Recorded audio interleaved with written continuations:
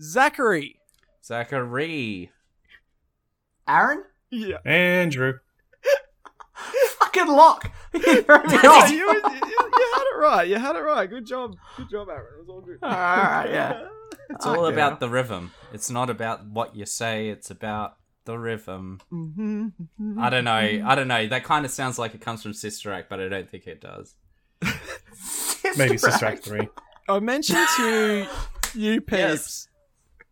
before we started recording that the reason why we take breaks in between the news and impressions is because of the way I would have to sit and my setup that I used to have in my room here at home. Would hurt my balls a lot while I'd record. There's something that I would have loved to have had. Would have been a nice testicle bath, that's for sure. This article comes out of New York Post and was written by Ben Kost. An enterprising German scientist captured top prize at Germany's coveted Dyson Awards for an unconventional form of contraception that uses a testicle bath to prevent pregnancies. Entitled COSO, the Apple-esque device is described on the site as an ultrasound-based, reversible and hormone-free male contraceptive device for home use. To use this baby-blocking bidet, the bather simply adds water up to the indicated mark, which is set together with a doctor according to individual testicle size. After heating up the water to the requisite temperature, the man then spreads his legs and sits down to place the testicles in the device. Or as IFL Science described it, you teabag your way to temporary infertility. The Kickstart's COSO prophylactic process, which works by employing ultrasound deep heat for several minutes to temporarily halt sperm mobility in the testicles, effectively preventing swimmers from fertilizing the female egg. The COSO must be used for the first time under the doctor's supervision, and it takes 2 weeks to work, after which it needs to be employed every couple of months to work. While the efficacy was not included in research about it, the COSO is indeed temporary. Andrew. Why am I first? I do have no idea why. I guess you're in the top left, so I'm going the way I would. Good luck. Read. Andrew, you're a family man. Are you interested in contraception now? Absolutely. I will absolutely teabag my way to having the swimmers not do their job.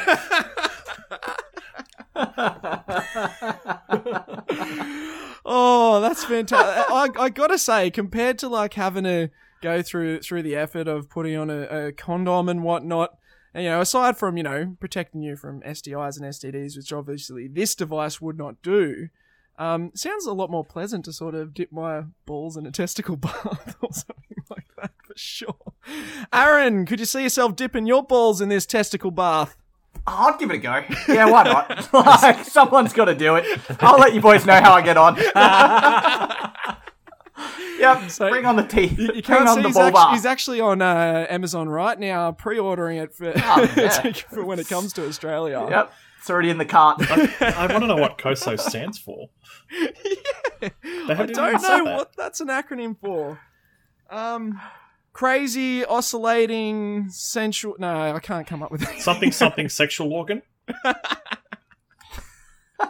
don't know. Lockie, would you use this on your sexual organ?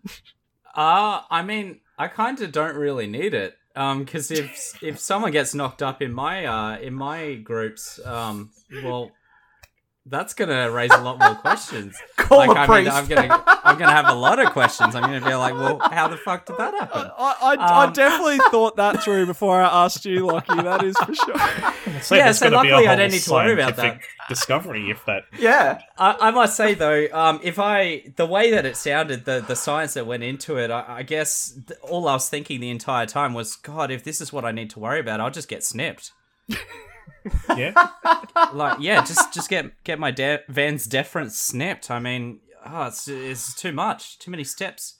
Yeah, the whole ultrasound side of it kind of sounds like microwaving your balls. And I'm not. I mean, that's also another sure way of, that would work. Well, I mean, we kind of do that already with phones, don't we? Yeah, I mean, there was that running thing about standing in front of a microwave turning your sterile. Actually- right? This is just the next level of that. Now that's useful. That's a useful idea. If you just get a phone app that just turns up the radiation, basically, that your phone emits, and you just run it over your balls. And that's I mean, your it's the less contraception. painful way, yeah. I mean, Yeah. you've got so many different ways, and that's the Yeah. most least painful way. Like, Rochambeau is another way Yeah, that as well. works. Yeah.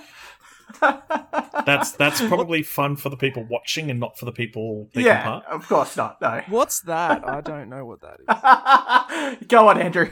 When you kick each other in the balls until someone gives up. Yeah. It's just a game. I swear that's like a South Park thing. It is. Oh, yes! Yeah, that's what I heard from. Oh, Rochambeau you for it, Yeah. kind of thing. Oh, South Park, the gift that keeps on Also, giving. also, I just noticed it's like the Dyson Awards. Like, is this the same Dyson that makes vacuum cleaners or what? Like, I honestly don't know. What's going on there? Yeah. It's another way not to get kids. I was I mean, just about to yeah. say. We don't need all this science. We just need to kick someone in the balls hard enough. You know? So many easier ways, yeah. Oh, excellent.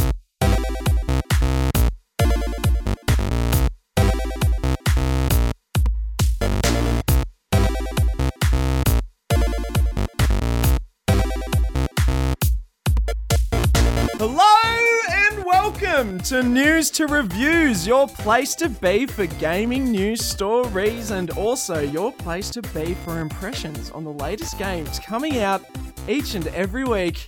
My name is Zach and I am here with my awesome co-host for the 100th time, Lockie, for fuck's sake. Oh, sorry. I thought you were going to introduce me.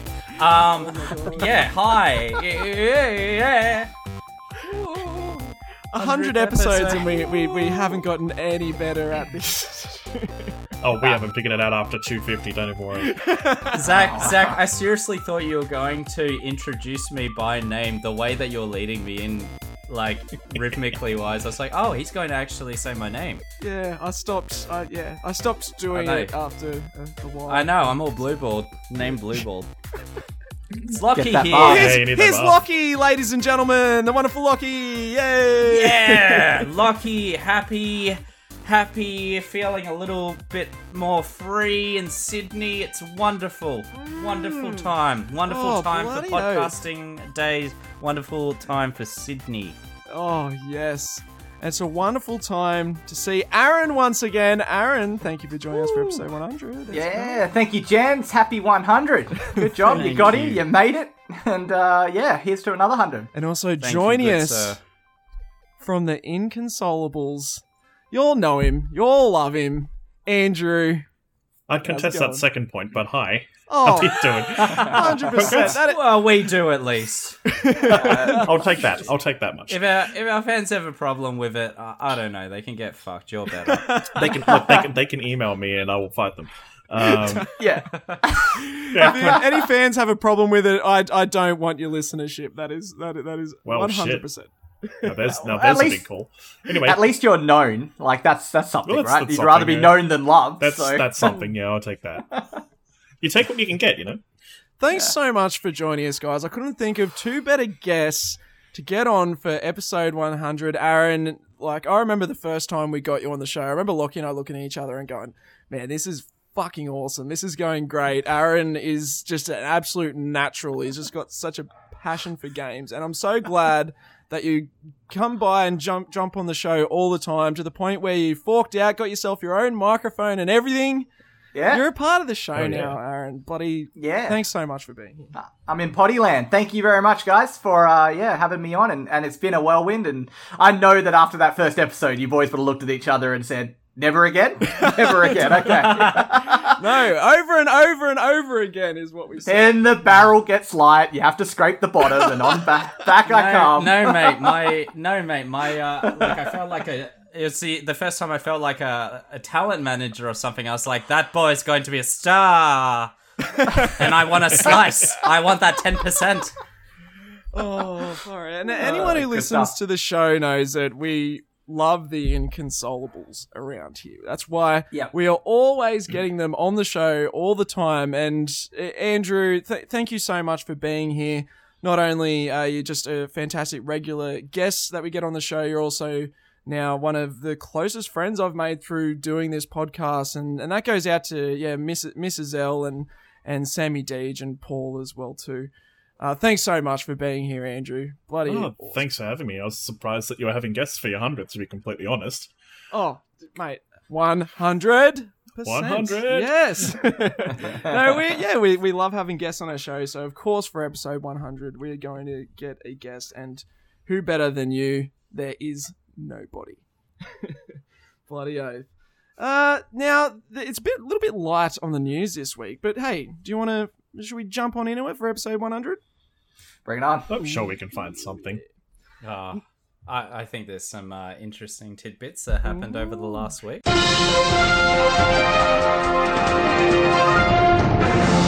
Something that Roger and I did not discuss on the show last week, but I believe you guys did talk about it on the Inconsolables, Andrew, was Pokemon Legends Arceus. We got a bit of clarification on what we are actually getting with that game. Now, if anyone, regular listeners to the show, heard the episode where we covered the reveal of that game, you would have heard us be like, it's an open world Breath of the Wild Pokemon, it's what we've always wanted. Nope.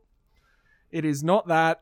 The world is not going to be completely open world. Everything's going to be sort of segmented. It's going to be more hub style. Think aka Xenoblade Chronicles or Monster Hunter. Andrew, do you want to get us kicked off with this one? Does this have you cancelling your pre-order for Arceus, if you had one in the first place? Well, I didn't have one. That's the thing. I was kind of disappointed with Sword and Shield anyway, and I mean, I don't make a huge. It's not a huge secret that I'm not the biggest fan of Nintendo overall. So I don't pre-order Nintendo stuff except for my Switch, which. I don't regret it. But I don't use it either. But it's one of those that's like, it kind of interests me a little more, if anything, that it's not going to be a full open world game, because I just have a permanent case of open world fatigue. Like, I'm just sick of going in random directions and just being or maybe it's more Ubisoft fatigue, where it's like, here's a map with a million icons, do things. Right? Yeah. Yep. But I mean, as we talked about a few weeks ago, I'm also very deep in the hole for Final Fantasy XIV at the moment, which is an MMO, which is by nature to a degree open world. So there's lots of everything on the map there too. So I'm getting my open world fix already. Okay. How about you, Aaron? Are you disappointed you're not going to be getting this for your open world fix when it comes around in January? Look, when it comes to Switch, it's kind of something you have to expect these days, that they're not going to ever be, rubbing shoulders with PS5 or Xbox Series X, and it's always going to be downgraded to a certain extent. And, if you think about it, like, Breath of the Wild was a great open world game, but, there was a lot of time in Breath of the Wild where you're just running around and not seeing anything at all. And then if you do see something, it might be, one Guardian, or, there might be 3 Bobokens or whatever. You can't really in your head think about a Pokemon world, kind of open world, where they're all doing their thing in their environment in this massive open world game, if you can't already see it in other open world games that they have on their system. So, and also I'm a Gen 1 fan, so everything else can, not be played by me. Unless they're bringing unless Dr. Oak comes back with his 151 and, gives me Kanto and nothing but. Yeah. Do you really, let's be honest, is it really Dr. Oak that you need to see back? What was it that Dr. Oak bring to the table that none of the other professors are doing it for you? He sold me a blatant lie that I really want him to own up to, kind of thing. You just want him to see through his fucking promise. Yeah, I just want him to be like, you know what? I got it wrong. I said to you at the very start of Blue and Red that there's only 151 Pokemon in the world. That's all we got. Now there's 898. Like, I dicked up, Aaron. I'm sorry. I want to see that. I don't want to play a game. You reckon all those experiments that they did on Cinnabar Island, genetically modifying Pokemon, was kind of unnecessary? They had a shit ton of them they hadn't really categorized and catalogued yet. It just felt it felt like a world within a world that just doesn't know that there's other worlds out there, if you know what I mean. It's like sounds like America. Yes. Oh, shots They're just fired. like nothing else exists, right? That is. Our 151 Pokemon are the only 151 Oh my Pokemon, God, you and nailed if it. your foreign Pokemon can fuck right off. There is no Pokemon outside of Pokemon that we have The here. only Pokemon Yeah. type I have is red, white, and blue. Yeah, that's build the wall. Don't let the Pokemon in. Oh no, We're gonna make the Pokemon pay for it. Oh, just quickly, guys. Is it just me, or was there like some weird, like were Professor Oak and Ash's mum banging? Was there like some weird unspoken sexual tension between them two, or was that just me reading into things? Yeah, Lachlan and I have had this conversation a lot. Like, you can't expect Yeah.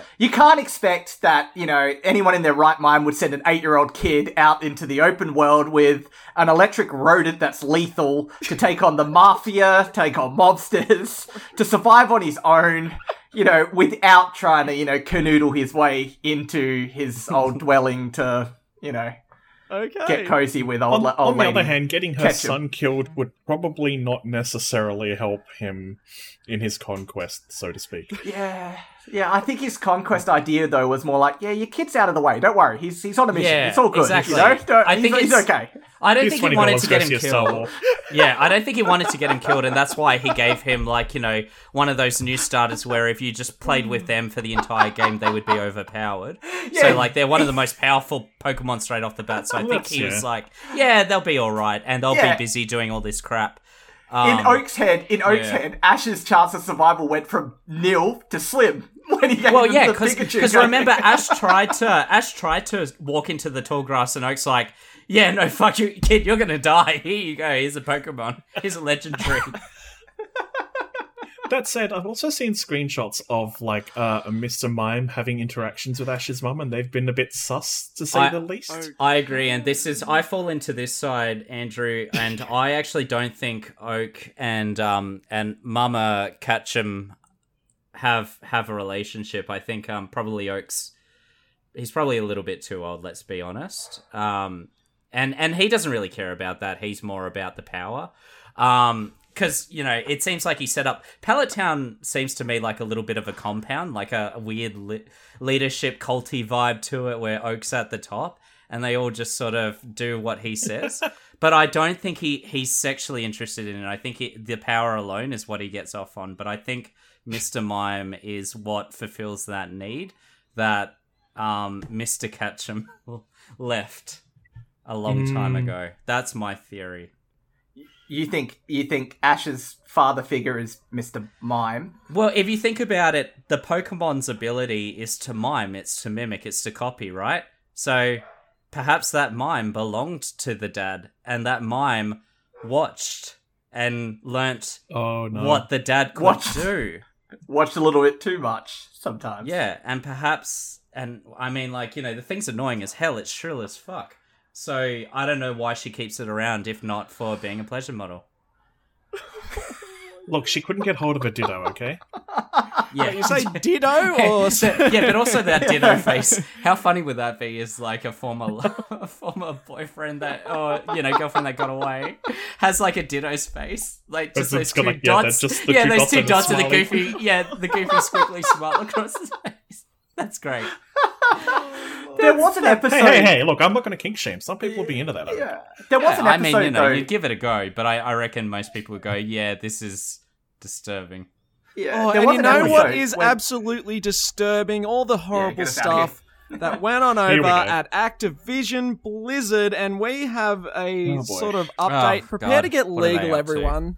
Everyone comes to News to Reviews for our insight when it comes to the legal side of gaming, so prepare yourselves for some top-notch... I'm just going to chug my mead now in preparation for it. Okay. Oh yeah. So, some things have happened. This article comes out of Eurogamer and was written by Tom Phillips. A new twist in the ongoing and increasingly messy legal situation surrounding Activision Blizzard appears to have left California's Department of Fair Employment and Housing on the back foot. The California DFEH is, you may recall, the State Department which filed the original complaint against Activision Blizzard for running a studio allegedly rife with sexual discrimination, harassment, and a frat boy culture. Last week, the DFEH objected to an $18 million settlement between Activision Blizzard and the Equal Employment Opportunity Commission, essentially saying the agreement impacted its own efforts for justice and risks letting Activision Blizzard off the hook. Now, their EEOC has hit back at the DFEH's objection and says it has uncovered something which could undermine not just the DFEH's objection, but potentially its whole legal argument against Activision Blizzard. The EEOC says the DFEH's case was led until very recently by two of its own former lawyers. That would make the DFEH's objection a conflict of interest and a potential legal issue regarding those attorneys' conduct. In response, the DFEH has replaced those two lawyers, effectively confirming it slipped up. But the EEOC says doing so after the fact could still leave the DFEH's entire case liable to be ruled void. Video game lawyer Richard Hogue, host of the Virtual Isn't Legality... it a lot of fun, kids? Isn't it fun? It's rough. Host of the Virtual Legality podcast acronyms. wrote that this is a pretty massive thing, and if true, would call into question large portions of the DFEH process, certainly as against the EEOC directly. It might even provide Activision with its own defense to the original suit. While we only heard of the EEOC investigation last month, recently released court documents now show the Commission was investigating Activision Blizzard from as early as September 2018, predating the DFEH's legal action. And while these two fight it out, Activision Blizzard faces other action. The company recently acknowledged it was also being investigated by the US Securities and Exchange Commission. Finally, there's also the charge filed by Activision Blizzard employees, which accuses the company of using coercive tactics to prevent organizational efforts to improve working conditions. Now, I know there was a lot there. It might be a little bit confusing, but basically what they're saying, so the thing that kicked off all this Activision Blizzard stuff that made the shitstorm begin was when the DFEH lodged their lawsuit about harassment and whatnot. And basically what they're saying here is that the people who work for the DFEH who are leading this were former lawyers for the EEOC who worked on the case that they had, which recently reached a settlement. So it's, just a complete conflict of interest, which is now looking like it could be putting the DFEH's case at risk here, which is fucking horrible because this is the case that seemed like, this is the court case that seemed like it could possibly do some good, but to know that it's at risk like this is bloody terrifying. I don't know. Who wants to get us kicked off here with this one? I know it's a complicated issue. Oh, look, I'll jump in then. Oh, thank God. Bless you. Bless you, Aaron. Trust me. Well, I was about to say something extremely pessimistic, so thank you. Yeah, I'm not going to say anything positive either, but Aaron's taking a bullet for us, guys, because that was really hard to get through. Oh, Jesus. Okay, well, I'm definitely not going to say anything intelligent, but what I'm going to say is, it's fine. Yeah, this is all shit. It's all just horrible stuff, right? Hearing this, and to be honest with you, this can't be good on either side of the fence. Activision being in the spotlight with this court case and making it drag on. Well, not them making it drag on, but it now dragging on even further, taking even longer to come to a resolution. It looks bad. I don't know. I would expect that a company like Activision would want to get this over and done with as soon as possible and move on to bigger and better things, apologize and do the right thing that it should be doing for their staff that were impacted. And be public about that and move on. But a situation like this just drags everything on even more. And like you said, Zach, it could actually be detrimental to the case now. It could come off in a negative way. So yeah, I think that's terrible. It's shocking news, really shit. And I just, want to see something good come from those guys. Like StarCraft 3. Thank you. Oh, TBD with that one. Andrew?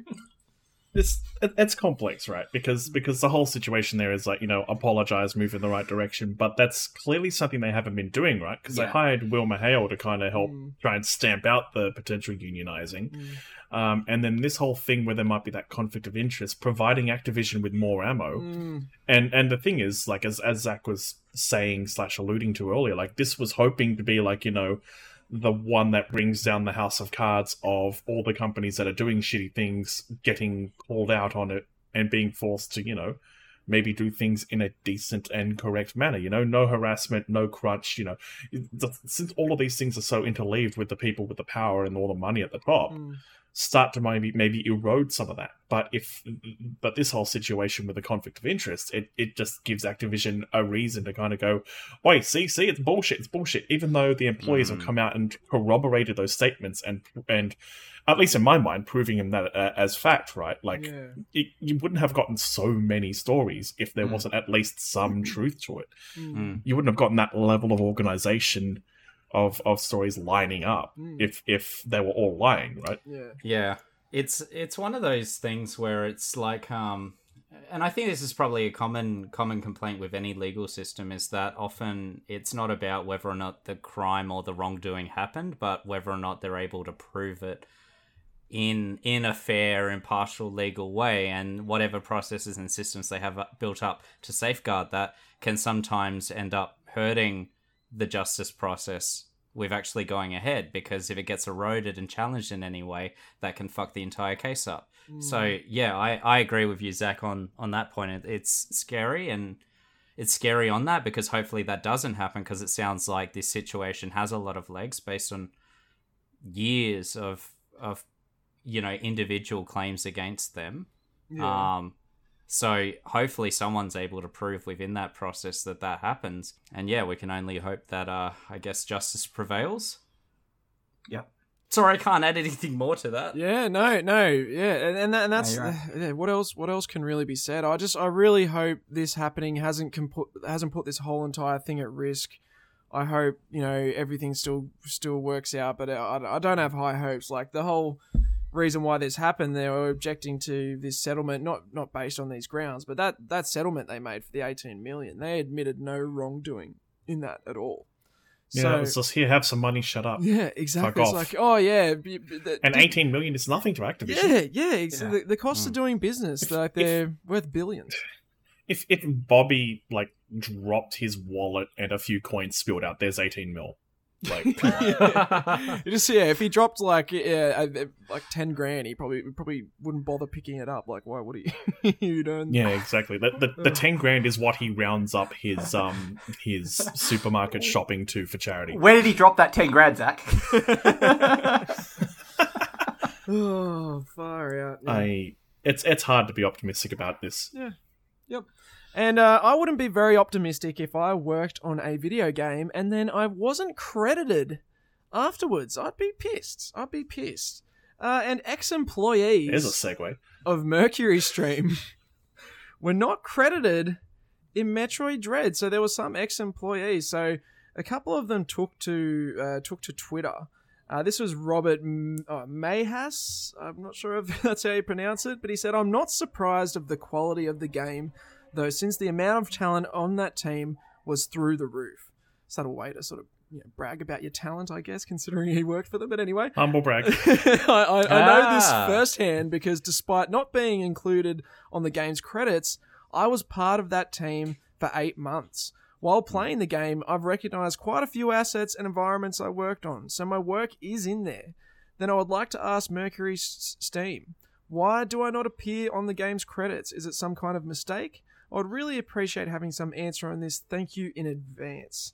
And then also taking to Twitter, we had Tanya Penaranda Hernandez saying, "It has been hard for me to see that they have considered that it should be like this when I keep seeing a lot of animations that I made in every gameplay," she wrote.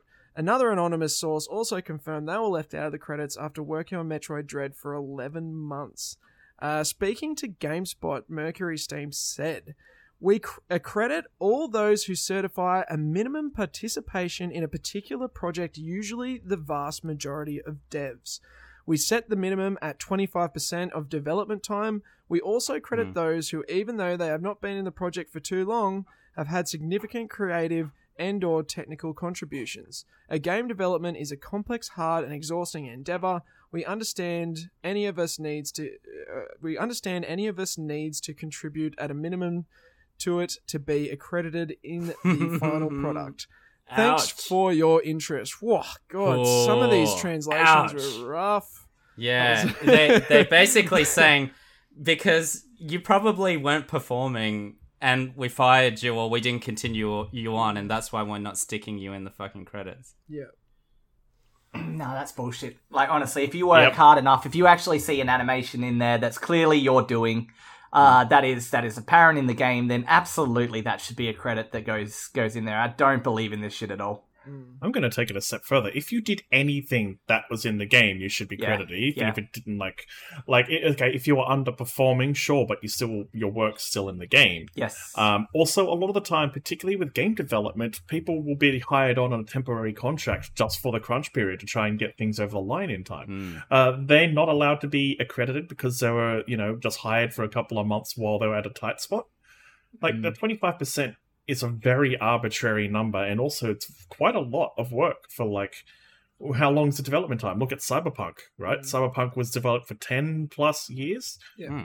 If you weren't getting credit on that, you'd have to have been there for, at least 2.5 years. Yeah, that's 25% of a game as the end product. So that means that you would have been 100% involved on the life cycle. So yeah, they released 25% of the game to the public. Yeah, okay, so you go 25% of the 25%. Okay, sure.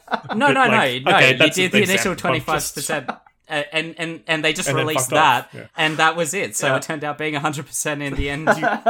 You wrote the design doc, and the game came out 15 years later. But I mean, my point being that, right? And I'll point out that I am a software developer for my day job, so this hits close to home. And it's like, if you do any work on that shit, then you should get credited. And even if you're like, if you are a contractor who's being brought in for the crunch periods to assist with something like that, you might still be trying to get, the experience and the portfolio together, get a more permanent bit of work. But if you're not credited, if I go to someone and go, hey, I worked on Metroid Dread, and then they look in the credits and see that my name's not there, but my animations or my code did make it to the game, well, who are they going to believe? The credits of the game or some rando who's gone, hey, I would like a job. I worked, here's some of my work. You can see it in a AAA mainstream game. Yeah. Like, it's not just the principle of, hey, give someone credit for work they've done, even if they only did a little bit, they weren't there for very long, but like you potentially fucking up future opportunities for these people. And that's a good point. It's kind of the whole a lot of big businesses are run through a lot of not employees, but through a lot of contractors and sole traders and third-party business providers that employ those people to do it and manage them in their area and deliver their side of things. So, like, there's always so many more people involved than just the people that are on the employee payroll of the parent company to this. So, yeah, it's an interesting point you got there. And I mean, to add on to that, like one of the projects that I've been maintaining at my job, and I'm not going to get specific because I'm not allowed to, but it was written by someone who left our company 5 to 6 years ago. The initial entire app, I do iPhone development, was written by this other guy, and I've been maintaining it ever since. But I don't fully understand the code base because it was written by somebody else, and I've just been jumping on it occasionally to fix a bug, add a feature here, add a feature there. Yeah. Are you trying to tell me that, like credits-wise, should his name be removed because he hasn't been in the company for 5-6 years? Nah. Should it be my name? I didn't write the bloody work. Well, you'll certainly be blaming him if something goes wrong, it sounds like. Absolutely. Well, no, it's also an app that's quite old, and so it's kind of like on its last legs at this point. But like even aside from that, it's like, those who came before and left beforehand do definitely affect the current state of the product, whether the company and the talking heads at the top want to admit it or not. Yeah, I think that's kind of what I'm getting at. The only time I've heard of this is back when Red Dead 2 was released. There was a bit of a kerfuffle about Rockstar not crediting people who worked on that. Now, Rockstar has 2,000 plus employees, so like if anyone's going to do it, it seems to make more sense. Even though I think they're fuck it, they should still credit everyone anyway, even if the credits are still going to take an hour to fucking sit through. Who cares? There's They always a work skip on it. credits button Yeah, nowadays. and also just on yeah. that too though, Zach, have you played Smash Brothers Melee or like Smash Brothers Wii? At the very end of the game, you can actually speed up the credits. Like it's like they make a game out of it, kind of thing as well. Where it's And Metroid Dread over there at Mercury Steam, there's 160 employees. So like, get fucked. You have the time to be able to put it there. Like, you can Certainly. fucking fit these names in. It's not going to be It's making insane. people sit there for too long. It's just such a. It's a cunt move. It's a Exactly. straight up cunt. Yep, Mm. it is. It's just really disappointing because it's been a very critically well received game, and it's a fucking good game. It should just be a pure like joyful thing, but now we have to have this damper over it that they're fucking cunts and don't want to credit the people who made the game what it is and got them their review scores and their payday at the end of the day.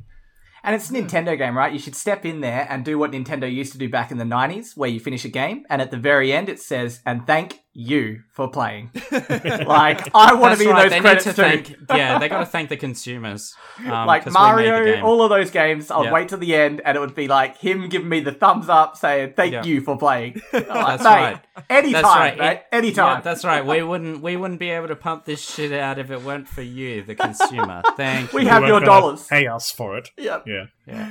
Well, on a I always like that related too. note, Japan's always been a little bit weird on credits and stuff as well, because like a lot of the time you'll find in Japanese games, if someone's left the company, their name will be scrubbed from it or something like that. And I can't remember what the game was specifically, but there was someone who came out with like after the game had been released, the name was in the credits, all that kind of stuff. And there was, I think some story came about them having a drug problem or something. And so they went back and in an update, scrubbed them from the credits. Yeah, Oh. yeah. Japan is very weird about that stuff. Yep.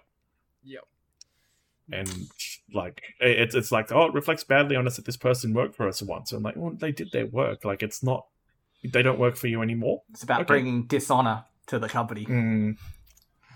It's a very odd cultural one there, but it's just one I figured I'd mention as well, because Nintendo is a Japanese company, but as far as I can tell, Mercury Steam is Spanish, so... Yeah, it's a shame because I think look, if you get a gaming product, ideally it's something that's born out of creativity and you want the world to. I mean, it's not just a consumption thing. It's also you have something you want to make and put out there, and you want the world to enjoy. And those credits are kind of like. It's kind of like, a historical monument at that point, memorializing everyone that worked on it to create this piece of art or, this shared piece of cultural relevance that people enjoyed. And so it does have significance beyond just purely a business standpoint. And, this is a list of who we deemed worthy of that should be on this thing. So I agree. It's definitely broader than that. And it is interesting when you do that. It seems like when you do get the employer to weigh in, they're like, yeah, okay, no contractors, none of this third party stuff, none of these people that, we didn't like involved in the project, even though, they still did stuff and we stuck it in there, I guess. And if you want to get something to stick in there in your game console, Zach, you are the king of those segues. I love them. Masterful. you Absolutely might want to masterful. know the games that are coming Oh, up. I'm teleported to the new topic. I need you to... I'm teleported. I need you to teach me this shit. Yeah. Like, how's he going to do this one? It's getting there. We're yeah. almost there, and we're there. Good. I was getting ready to tangent him in a different direction, but okay. Oh, and I'm going to take it in a different direction with the game's release coming up in the next week. Wow, that was a callback. We used to do the game's release in the last week, but now we look to the future with the games that are coming up. And whew, Yeah, who the hell wants to look at our grim-ass past? yeah, fuck that. Yeah, when we can look at our Grimace future. Yeah, Yes! exactly. Yay! And in the Grimace future, you can pick up on October 19th the Caligula Effect 2 coming to PS4 and Nintendo Switch. And then Into the Pit. I don't like the sound of that at all. Into the Pit is coming to PC and Xbox One. Is that why you're shaking yeah. your fist in the air, Andrew? No, I'm excited for Into the Pit. Oh, you're going to be jumping into the pit? Oh, for sure. I played the demo last week. It's fucking great. Okay. What the Right. fuck is it? It's a roguelike Doom style FPS where, Ooh. and when I say Doom style, I mean Oh. old school Doom, like think lo-fi Yeah. pixelated, All right. and you literally go into the pit, fight demons, and try to rescue villagers. Yeah. It's fun.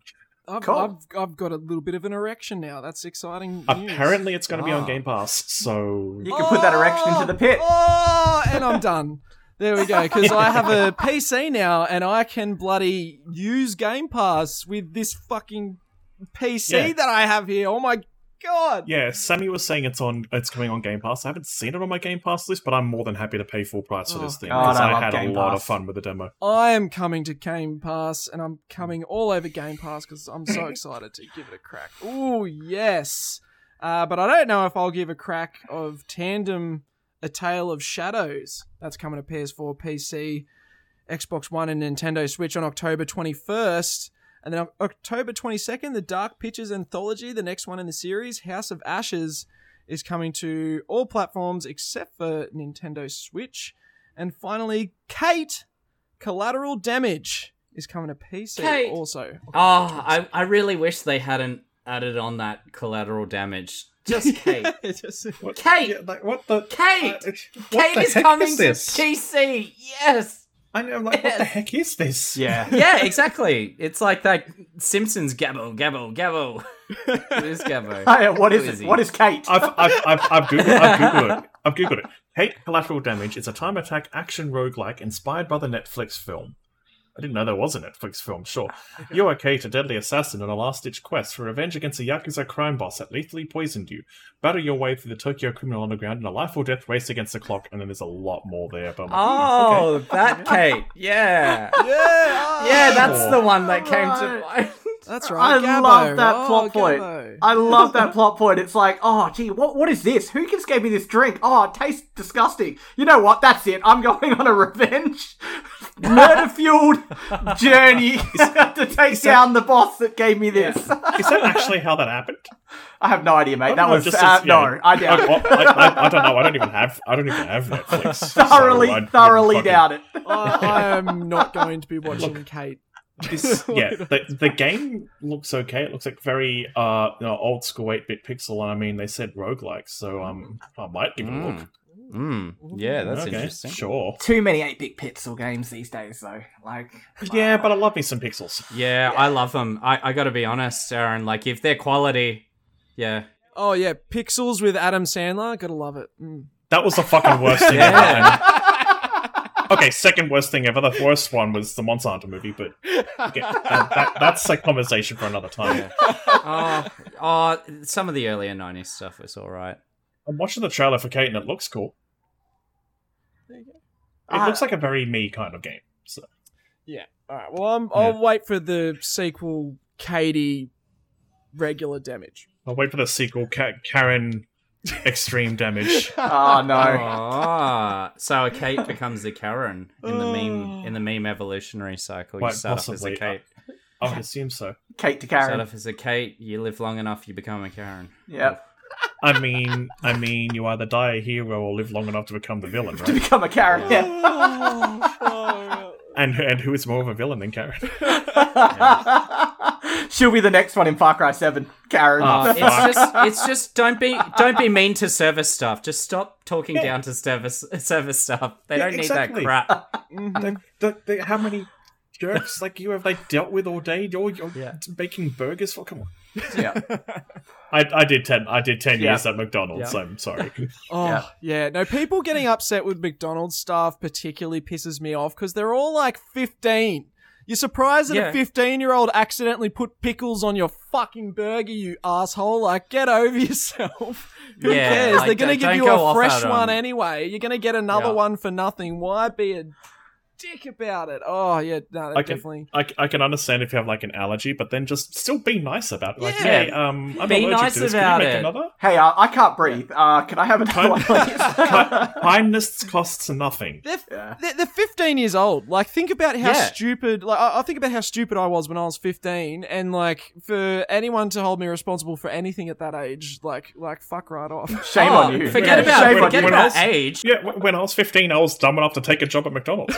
Yeah, So, I'm like, ancient come as shit, and I fuck up all the time. And like, don't be mean to me. I don't want it. Just don't be mean, please. I fuck up all the time now, and you know what? Be Most cool. people are generally Don't- okay with it and because I'm be not in chill customer about service. Exactly. Just be chill about it, all right? Don't be a dick. And me personally, I fucked up right at the start of this podcast because usually I like to make sure that our guests get to plug themselves and their show at the start. But Andrew, how about you do a bit of a plug before we head off into impressions? Oh, you already plugged me more than I'm worth. But I do a podcast called The Inconsolables. We generally shine a light on garbage things. I mean, I kind of consider us to be like a cousin podcast to News Reviews, let's be honest, because we kind of cover a lot of the same territory.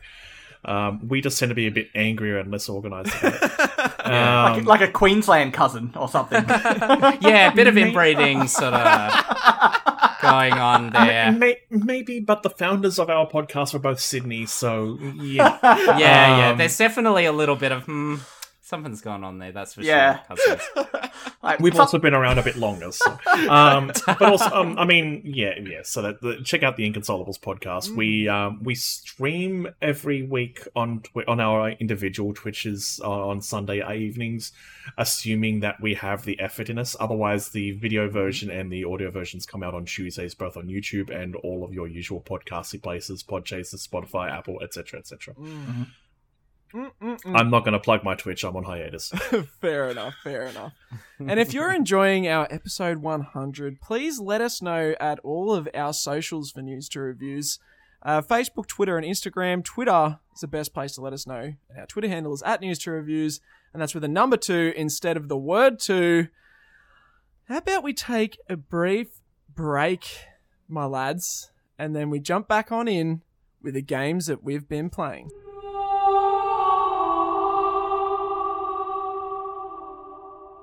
Andrew, you are one of our guests.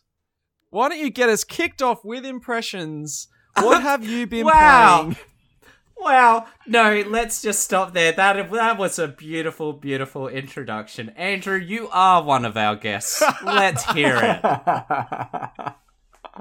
I mean, it's a slightly different take from last time where I was the host, right? Oh, what have you been playing this week, my friend? I mean, I've been living Final Fantasy 14, but we can ignore that for now because we talked about that at length last time. It's fine. Don't worry, Civ 6 represent. Yeah. You know, we've got our addictions, we've got our second jobs, all that kind of stuff. So I did play 2 different games. I'll talk about one that's a little bit older at this point. So I swear this story is related, but I spoke to my doctor yesterday and he said, hey, you should probably take care of yourself a bit better. And then I stepped on the scale. I'm like, you're right, I should take care of myself a bit better. So I bought a VR game in the attempts of getting myself to move a bit since, you know, lockdown, we've all been blobs sitting in front of our computers doing literally nothing. Yes, I have put on the kilos. I'm right there with you. Yeah, so like I stepped on the scale and gone, oh god. My old work pants don't fit me anymore. Oh no! Yeah, I had to go up. Yes. Anyway, sorry, Andrew. Yeah, no. I feel you. I'm in the same boat.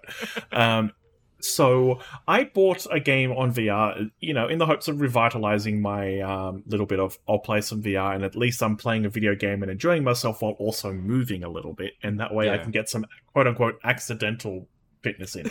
Yeah. Unintentional. So, yeah, exactly. Unintentional, but like, you know, it's more interesting than running. Yeah. And then once I need to go and do gym stuff, then I can do that. But like, start gently. Once you get the Jurassic Park VR game where you're, Tyrannosaurus Rex chasing you. Oh god. Oh, I love that. I just love the concept of accidental fitness. Like, you know, you have to chase the bus at the end of the day. Some accidental fitness.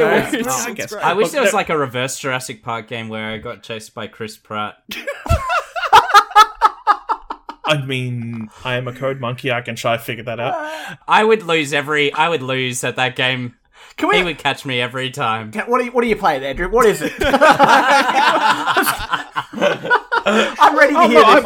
I'm perfectly happy. Listen to Lockie hear about Chris Pratt running after him. Like, what? Let's get to the game. Well, Chris Pratt features heavily in. No, he doesn't. I played a game. I bought a game called Pistol Whip. He's Mario. Ooh. I Pistol bought a game Whip. called Pistol Whip. Okay. So this is a VR exclusive game, and the idea is, and it's another. I mean, I assume you've either played or seen Beat Saber, right? Mm-hmm. Where you kind of hit the Yeah. blocks in time Yep. with the music. This one is a music game, but in a very different vein. Think of yourself as John Wick. You're in a VR world. You've got your controllers, their guns. There are people running around. They're trying to shoot you. You shoot the crap out of them. But if you hit people on the beats with the music, you get more points. And you're also dodging their bullets and trying to dodge walls that are in the way as well, and that kind of stuff. I know what you're talking about. And it's a very kind of a synthwave sort of visual, sort of synthwavy. No, that's probably the right way to put it. Synthwave, very, very colorful, very bright. And there's just dudes shooting at you, and you shoot them. And there's pumping dubsteppy EDM soundtrack for each, and each song, each level is a song.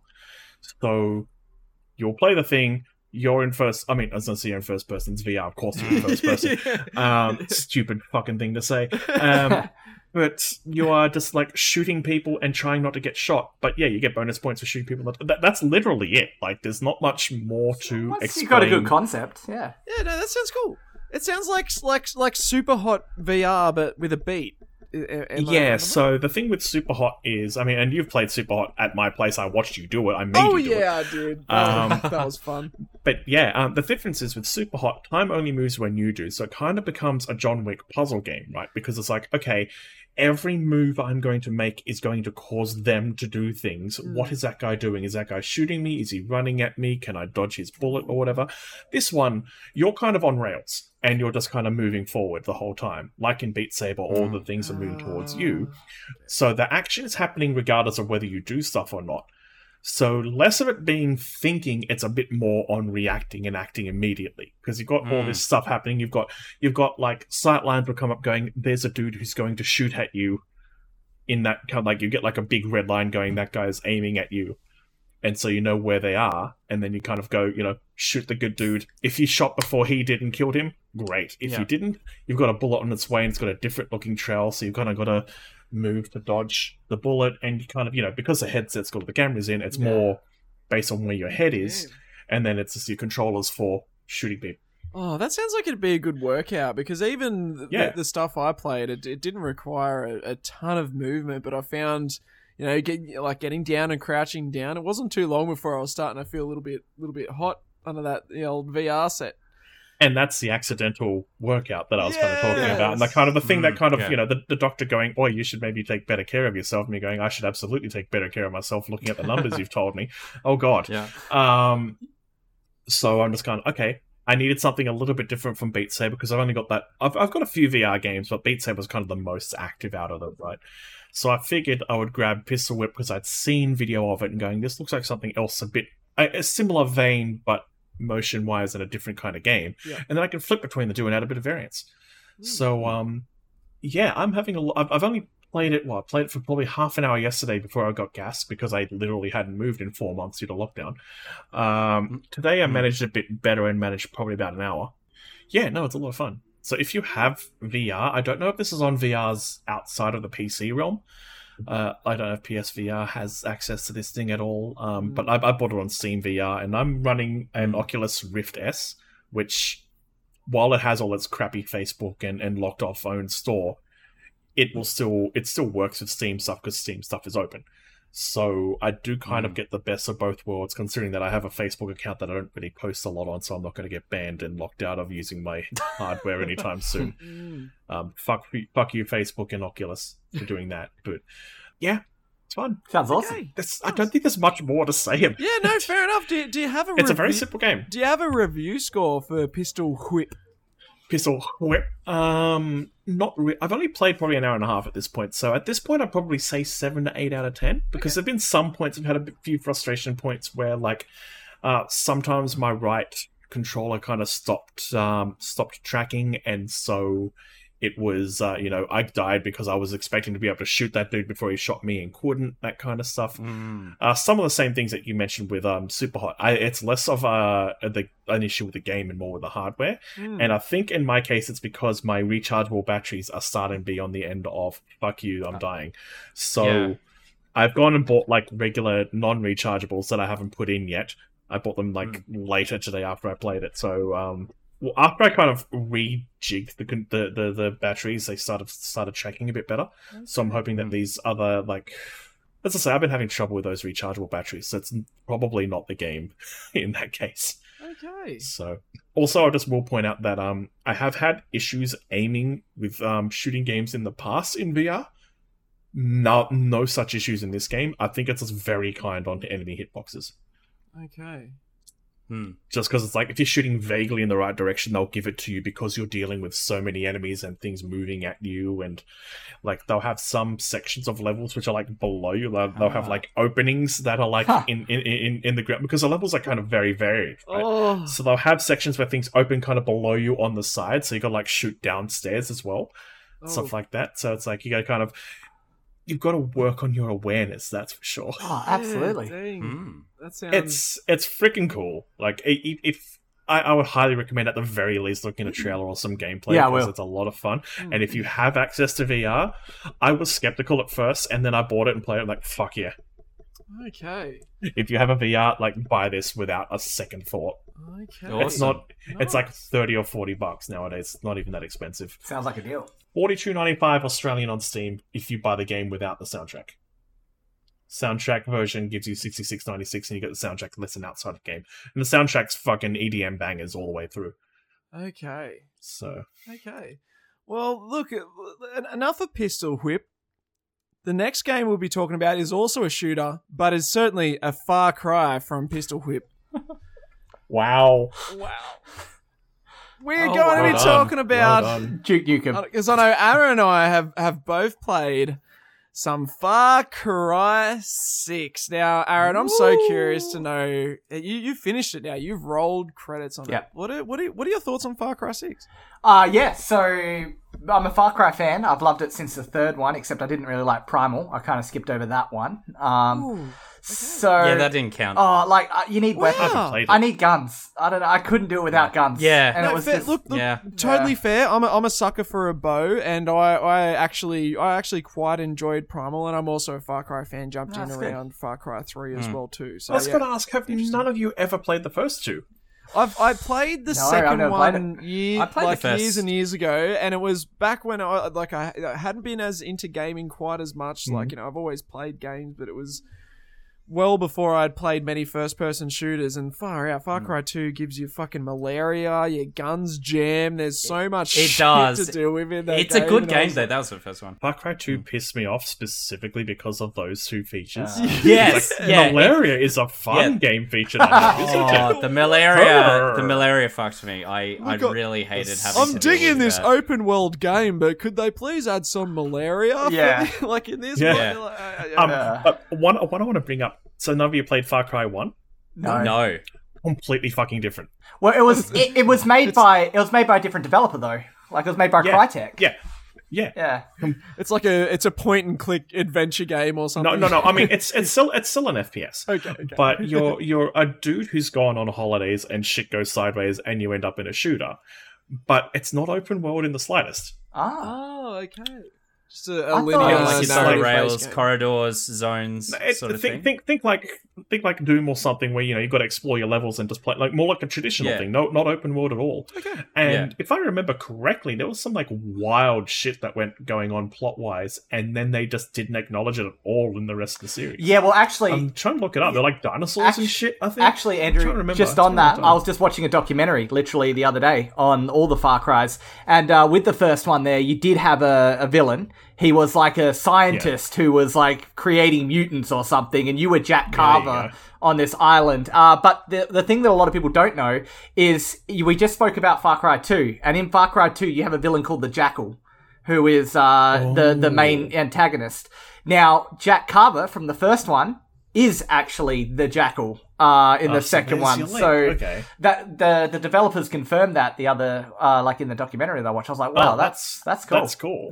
Yeah, interesting. But yeah, they get into like weird mutants and stuff, and it's like a more traditional style, linear levels kind of think COD style, but not COD. So yeah, it's just very weird and different. Interesting little Far Cry tangent. So back to it. I made a Aaron, point like- of playing it before Far Cry 3 came out, so I was like, what the fuck is this? Let's just talk about Far Cry 3. I love that. Oh, that game. was a great game. Vast. Yeah, look, I'll say The that first half of it was good. I'll say that 6 is Yeah, agreed. the 6 is fantastic. It is a great game. It's the biggest that they've done. I love the violence in it. Like, they really really went over the top on violence now. Like, you have a backpack ability that allows you to kind of get, like, invincibility for, like, 5 minutes almost, and you just go on an absolute bloodthirsty rampage, necking people with machetes and whatnot. So good. How over the top are we talking? Are we talking Mortal Kombat? Not so much Mortal Kombat, but, like, when Well, in the cockfighting ring, yes. If you compare it to 5, yeah. If you compare it to 5, when you do melee kills in 5, you're using a baseball bat. You don't impale anybody at all in 5 if you actually do any of the melee kills whatsoever. 4 different, and same with 3. You had a machete in both. But 5, they kind of went all American and baseball bat, and I was like, ugh. This one, you get machete through the head, the blade's coming out the other side, you get machete through the back, and you see it come out the chest, and it's full on with the melee I'd love kills. to see it. Yeah, it's really good. You can chain them all up. Like, I've jumped from the roof, got one from the top, and then chained it into the next guy to in front of him, and then one to the side, and...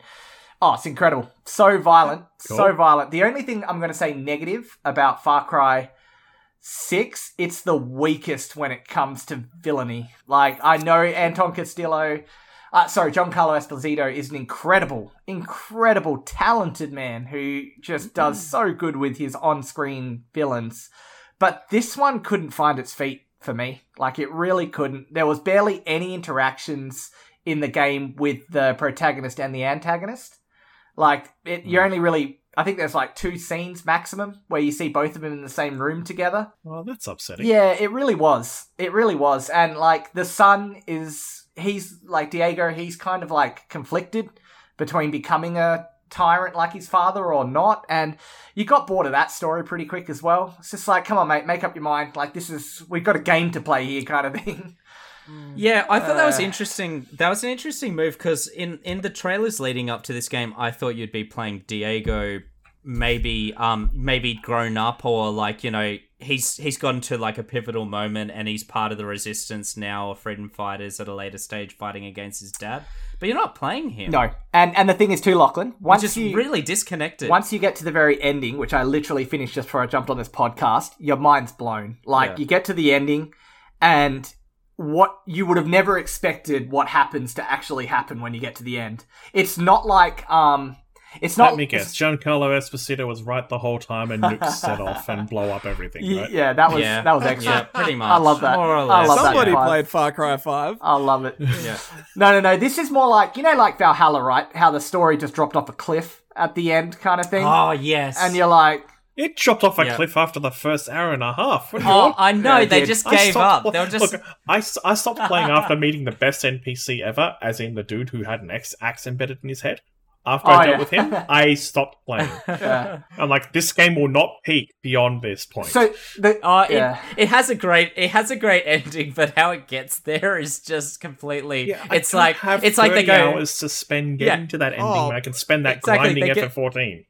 They get all the way to the ending, and it's like they suddenly realize, oh fuck, we actually have to tell a story here, and then they just try and this all happens. I should just YouTube that shit. Sorry for the tangent. No, No, that's good fine. tangent. So Aaron, you say you don't like the villain, but like, how do you feel about the overall narrative? It gets a little convoluted. Like, you're meeting all these different factions, I'll say, in different areas. And the thing about Ubisoft is they're trying to please everyone all the time. Like, they're trying to be hip and cool with a lot of these characters. And like, if you ever played Watch Dogs 2, that was just complete cringe with all of the characters kind of thing, because they went over the top with trying to be cool and hip. And they kind of did that a little bit again, and I was just like, oh, I'm not really interested. Can we see more Castillo? Like, I don't want to see these guys kind of thing. So a lot of that dragged on, but the ending it blew my mind. I had no idea that was going to happen. I was like, well, that was something I didn't see coming kind of thing, like, which was good, I guess. But in hindsight, I'm like, oh, it could have been better.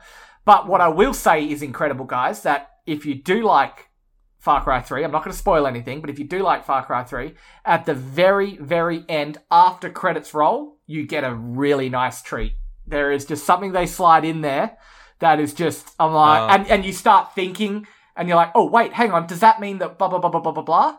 Like, I can't wait for you guys to finish it so I can talk to you about it and go, okay, did you guys understand that? Do you know what I'm talking about now? Where does that fit in? It's incredible. I think I know where this is going. Something Breaking Bad thread. Actors and... Yeah, there is a Breaking... Yeah, I think you know what I'm talking about. Yeah, Breaking Bad actors and characters coming in, yeah. Well, it's like you don't see anything, right? The screen goes black, it's just an audio between two characters, one that's already in the game and one that's not, and it's just a very quick audio loop. That's awesome. And you're like, oh, that's wait awesome, up, though. this is cool. Like now that was a better ending than the actual ending, kind of thing. So selling a DLC, right? Yeah. I love that if it turns out that Far Cry 6 is just a tie-in back into the Breaking Bad universe. It's just an opportunity. Okay, no, to get all the it's Breaking not. Bad actors No. It's a strong alliance between actors, man. It's not. Yeah. It's not a Breaking Bad. No. When you said Breaking Bad reference, you know that Vass was in Breaking Bad, right? Like you know Michael Mando was in. I know. That's where I was getting at. Yes. Anyway, no, but that's blown things wide open for me. Yeah, I know, but you've now spoiled it, Aaron. So no, that's a shame. like. Anyway. Yeah. Side question. I'll stay there. Going back to the Giancarlo Esposito thing, though, like you said you didn't like the main villain. Is it a case of them misusing him, or did Giancarlo do not a great job? Like, no, that's the question look, Giancarlo does the best with what he's got, right? So he's got a script. Okay, he's got a script in front of him, with. And he's reading from the script, and he's doing his best to bring such a charismatic, persona, dictator, exactly to what he's got. But what he had wasn't. I gotta say, because that man gave me chills in fucking Mando. Yeah, I haven't seen Breaking Bad or anything, but he gave me chills in Mando, and I'll call out another game that he's in, Payday 2. He's one of the dudes who gives you jobs in Payday 2, and he does. I mean, while he's kind of like a go here, do this thing guy in that, he has some fun twists, and he does a great job in that too. So if you've not played Payday 2, jump on that shit, and I will play with you. Yeah, the problem with Far Cry 6 is, as Aaron said, he was not given anything good to work with. No. This is, and I've been playing this as well, and I haven't finished it like Aaron has, but I've still played a good 15, 20 hours. This is the pinnacle example of terrible Ubisoft dialogue. The dialogue in this game is fucking awful. Like the opening scene, so they just do exactly the same thing they do in all their fucking games, where they try to do like an epic and emotional opening scene, but they don't give you time to get to know any of the characters or anything that's happening around you, so you don't give a fuck about all of these innocents who are just getting shot and dying. It's like, I'm just playing another fucking Call of Duty game where they're just killing innocents in front of me to try and evoke emotion, you know what I mean? But like they don't pull it off in any meaningful way. It's fucking just it's just vapid shit. The opening dialogue, the characters are like spewing out exposition. It's like, let's it's our last night before we have the big fight. Let's just enjoy this party. No, they're going to attack soon. You can't enjoy this party. No, let's enjoy this party. And then they get attacked. It's like fucking It's the worst dialogue of any Ubisoft game I've played in such a long time. And Watch Dogs 2 is bad. Giancarlo Esposito is doing his best here, but for one thing, one of the things about his performances is there's so much subtleties to like his little facial movements and stuff like that. He's usually got these sort of more what's the word, like the ominous refined sort of performance where it's a bit more reserved, you know what I mean? Like you're more looking to his expression rather than him just shouting down the camera. I mean, at least based off like Mando, he's reserved, but he commands respect and terrifies you through intimidation, like body language, right? But they can't pick that up through the motion capture that they have available at the moment. So for the most part, doesn't work for faces quite as much. Yeah, he just comes across super stone faced, and his dialogue's fucking shit. He's just constantly talking about lions and lambs, and it's like that is just the most rote fucking dictator stuff. It is just like to copy and paste any dictator speech you hear here. If you like look up a dictator speech on Wikipedia, that's probably where they did their research for his speeches. It's just fucking the most absolute There's basic... a challenge I'm taking you up on. It's fucking trash. You know, honestly, it was... and I should clarify here, I was not expecting a good story with this, and anyone who's listened to previous episodes of News to Reviews would know, like, I'm not expecting anything out of the narrative here, so I should stop really trashing it so hard, but it's just, it sort of exceeded my expectations in just how little of a shit it seems like they care about the narrative in this Far Cry. It seems like they've just completely given up on trying to make anything cohesive. They try to start with this fucking really epic and emotional and awful harrowing scene, and then immediately move on to, oh, it's this fun rebellion. Oh, you're having fun. There's an alligator that if you whistle, it goes and does things, and it has a jacket, and you're having fun. But you're fucking fighting back a regime that kills innocents and like murders people like without any kind of fucking court, like legal system. They just shooting people in the street, and then we're having fun fighting. It's just ridiculous. Oh, like he just murdered all these innocents. Oh, but you have a Macarena gun. The tone just doesn't go together at all. It's just they just need to pick a side. They don't need to have the word fucking you're looking murder. for. I think the word you're looking for is dissonance. Oh, fucking A. You know, they had to drop Yeah. Zach, Narrative they dissonance, you can had to imagine. drop the ball at some point. Like, unfortunately, they did. Right? You had Vars, which everyone knows and loves. You had Pagan Min, who brought his own style to things as well. Even the father was like silent and kind of frightening in some scenes, kind of thing. I hated 5. I've got to say, couldn't stand it. I Couldn't stand had 5. problems with the I father. love the father. I thought he Yeah. was incredible. Yeah. Like, every time he was on screen and he's staring right at you and he's going on about something, I don't know, God chose him for the world. I just wanted to play another game every time that was I happening. loved it. But To be fair, I mean, we had this conversation like pre-show that Lockie and I both grew up in a Catholic thing. That might just be a visceral reaction.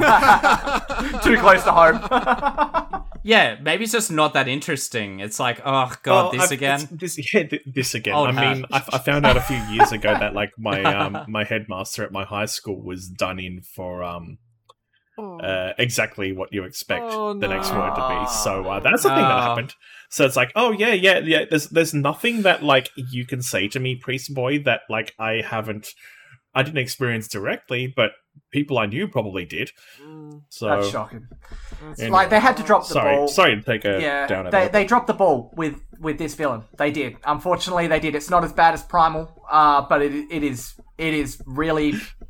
It's a letdown, and it's unfortunate kind of thing, because you had one of the best names in the business as your talent arm there, and the writing has just let him down. It's like, big time. It let everybody down. So, yeah, that's the last I'll say. That's unfortunate. And look for me, when I play games, and especially games that I plan on talking about on the podcast, I make sure that, you know, if I'm doing some side stuff or collectible stuff, fuck it, I'll put on YouTube or a podcast, whatever. But if I'm playing that main story, I have either headphones on with the sound right, or I have my speakers set up and they're blaring so I can make sure I have the full experience. I've played many hours of this with the sound on, but I've found myself I've probably played a good like 30-40% of the story that I've gotten through so far just without the sound on, because it just feels like Ubisoft doesn't give a shit, so why the fuck should I? Honestly, getting the gist of things with the subtitles is enough for me. Some of the missions now, they will start off with, like, rather than like having some kind of cinematic, it'll just be fucking some text and then the NPC sort of doing an animation, and you say accept mission, and that's how you start your mission. They've basically decided to, and this is one of the things that shits me the most with Far Cry, is they've decided to do away with the skill tree. One of my favorite aspects of Far Cry, like getting new skills, leveling up and seeing what new things I can play around with. That's all fucking gone now, in favor of making the game more like The Division or more like Ghost Recon and focusing on loot. So it's all about fucking I didn't like loot. that. It is. So, hey, was you want to really get some new disappointed by fucking boots for your character? You don't like your current Yeah. boots? well, go searching through the open world to find some new boots, because who doesn't like finding fucking new boots in a video game? The only thing I'll say in defense that I agree with you 100%, right? Or actually 90%, because I'm going to say one thing that I'll say. There's one thing there though that I was like, okay, that's actually not too bad, and I'll give them credit for. There is you can, like you said, you do pick up clothes the way through it, pants, tops, gloves, and shoes, I think. But they're sets, right? So, like, I got one set that's called a parkour set. And if you wear the parkour set, your speed, like your movement speed, is doubled. So now you can, like, run faster, you can climb things quicker. Would you ever wear anything well, that's else? just it, right? Yeah. I didn't realize it. Like, I literally didn't bother reading the stats of a lot of this shit until I did. And then I'm like, oh, okay, well, I'll give that a go. And I've never took it off. I wore it the whole way through because I'm super fast now, super quick. And the good thing as well that I will give Ubisoft credit for, the parkour set looks like shit, right? It doesn't look good, but the good thing is you can actually change the appearance to be of any other item in there. So they're the glamour system. The glamour system, because I got the DLC. I got the DLC that has Far Cry Blood Dragon, which is one of my favorite Far Cry games. And you can wear, like, Rex Colt's outfit. So you got, like, the laser eye, and you've got the leather jacket and everything. But it's the parkour set. So it's all the skills of the parkour set, but it's in the Far Cry Blood Dragon. Kudos. Yeah, okay. That I didn't appreciate. Yeah, okay. So, good one, Ubisoft. I was gonna say, though, like I love me a looter shooter as much as... Actually, it's been a long time since I played a looter shooter. It would have been Warframe. But I was going to say, like, yeah, I love looting games, but, like, you don't go into Far Cry expecting a looter game after the last 4 have been, 5 if you include Prime, or 6 if you include Blood Dragon, after they've all been, skill trees rather than looter shooters, right? Yeah. So it's like setting expectations for your market and then not really meeting those. Like, you'd expect that out of Borderlands, you know? Yeah. Although even Borderlands has skill tree and they split it. Like Borderlands has you can have. That's what I. I was going to say Destiny, but also again, same thing. Destiny 2. Exactly. You need both. Then. You need skill tree plus inventory system with skills attached to it. Great. And if you've got both of those things, everyone's happy. But if you take one away, people will go, "Yo, where's that fucking thing that's in every RPG element game?" But that's my whole problem with this. Like for the most part of this game, they don't change anything. The things that they do change are stuff that didn't need to change. It's like they fixed a problem that they came up with a solution to something that wasn't a problem. No one said, I hate this skill tree in Far Cry. No one ever was complaining about that. But they just want to, I don't know, everything has to be loot-based now. Everything has to be like the fucking Division, to the point now where if you're in the main camps, it goes to third person. So you're doing the weird third person thing. It feels like I'm playing the Division or something like that. Third person's fine if the whole game is that way. Yeah, I don't understand what the decision making behind that was. Like, I get maybe there's like cosmetic stuff that they're selling, so that's why they want to get us more into the loot. I haven't really looked too far into the store. Oh, that's smart, Zach. You know why they're doing this, so Zach, you know why. Like, you know why they brought these elements in, though, right? Like, you're up to Far Cry 6. Everyone is saying, and not me, because I absolutely adore the original Far Cry formula, but everyone's saying, come on, guys, we're up to 6 now. We're pretty fatigued with Far Cry. I love the corridor shooter. Like, we're fatigued with Far Cry. We're fatigued with what's going on in the Far Cry world. What can you do to spice it up with number 6? And what they did was they went and go, okay, well, what we'll do is we'll just up RPG elements big time into a game that never really had RPG elements, and it was never really part of what Far Cry formula is, and that's what they did. And I don't like it, but they removed the RPG element of skill trees. Yeah, you're right. Skill trees, they took a backseat, but they yeeted one and pulled in a different one. Like, why not? Like, as the ads and meme always say, why can't we have both? And the kind of change that they've made here isn't a change to anything that you're doing or to how the game feels or anything like that. It's just changing the systems in the game, which isn't meaningful in a game like Far Cry. It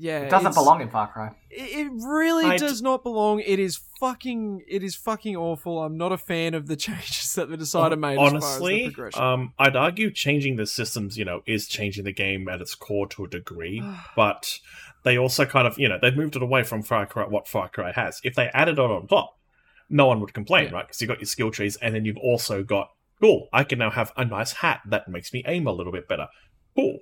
And then, for the next game, if they went and removed the skill tree, it's like, okay, well, they'd already, they had this crossover point, but it's just like just yeeting it from one to the other. It's kind of like an abrupt change that doesn't feel right, I guess. The change that we're looking for is this is still all in the same engine. It's all very similar animations and stuff to what you're seeing in Far Cry 5 or all the Far Cries before that.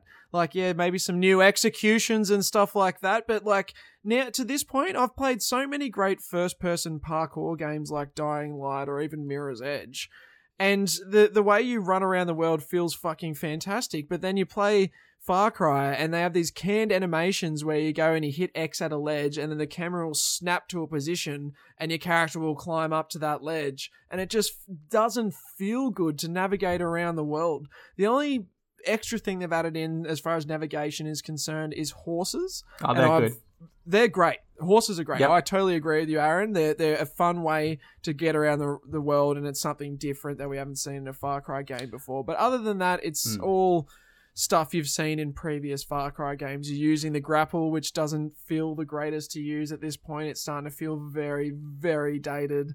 The wingsuit is still fun, but it's identical to how it was in Far Cry 3. There's no difference whatsoever. It's really just a reskin of another Far Cry game, and that's the problem here. They needed to do more than just change up some of the systems. They needed to do more meaningful change in order to Can I give a positive out there? I know there's a lot of hate, but I really like chorizo.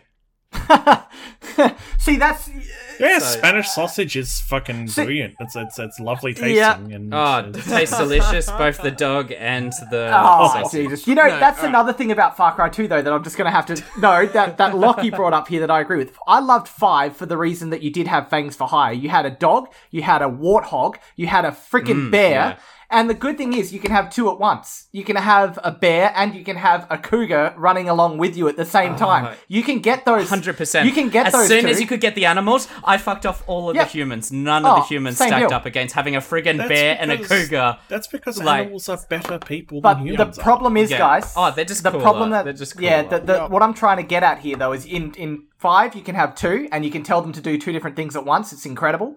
In this game, in 6, you can only have 1, not 2. And with that one, you have to command them half the time. They don't even do it automatically. Like Chorizo, you have to command Chorizo to go distract an enemy. Like So they broke the game. When I had Boomer in 5, Boomer would go and get guns for me straight away. He would attack enemies without me even telling him to, kind of thing. Like if I'm already guns blazing. You did have a dog companion in the other one. And Boomer comes back. So that's not even so not even that's new, is it? Yeah. But anyway, they made it worse. Yeah, not only is it not new, but it's broken. Yeah, it's broken. Yeah, it's kind of shittier. Yeah. Okay, I'm gonna ask a question that will probably chomp a little bit on Zach's flavor, but like instead of a review score, how much are you willing to pay for this game? Yeah.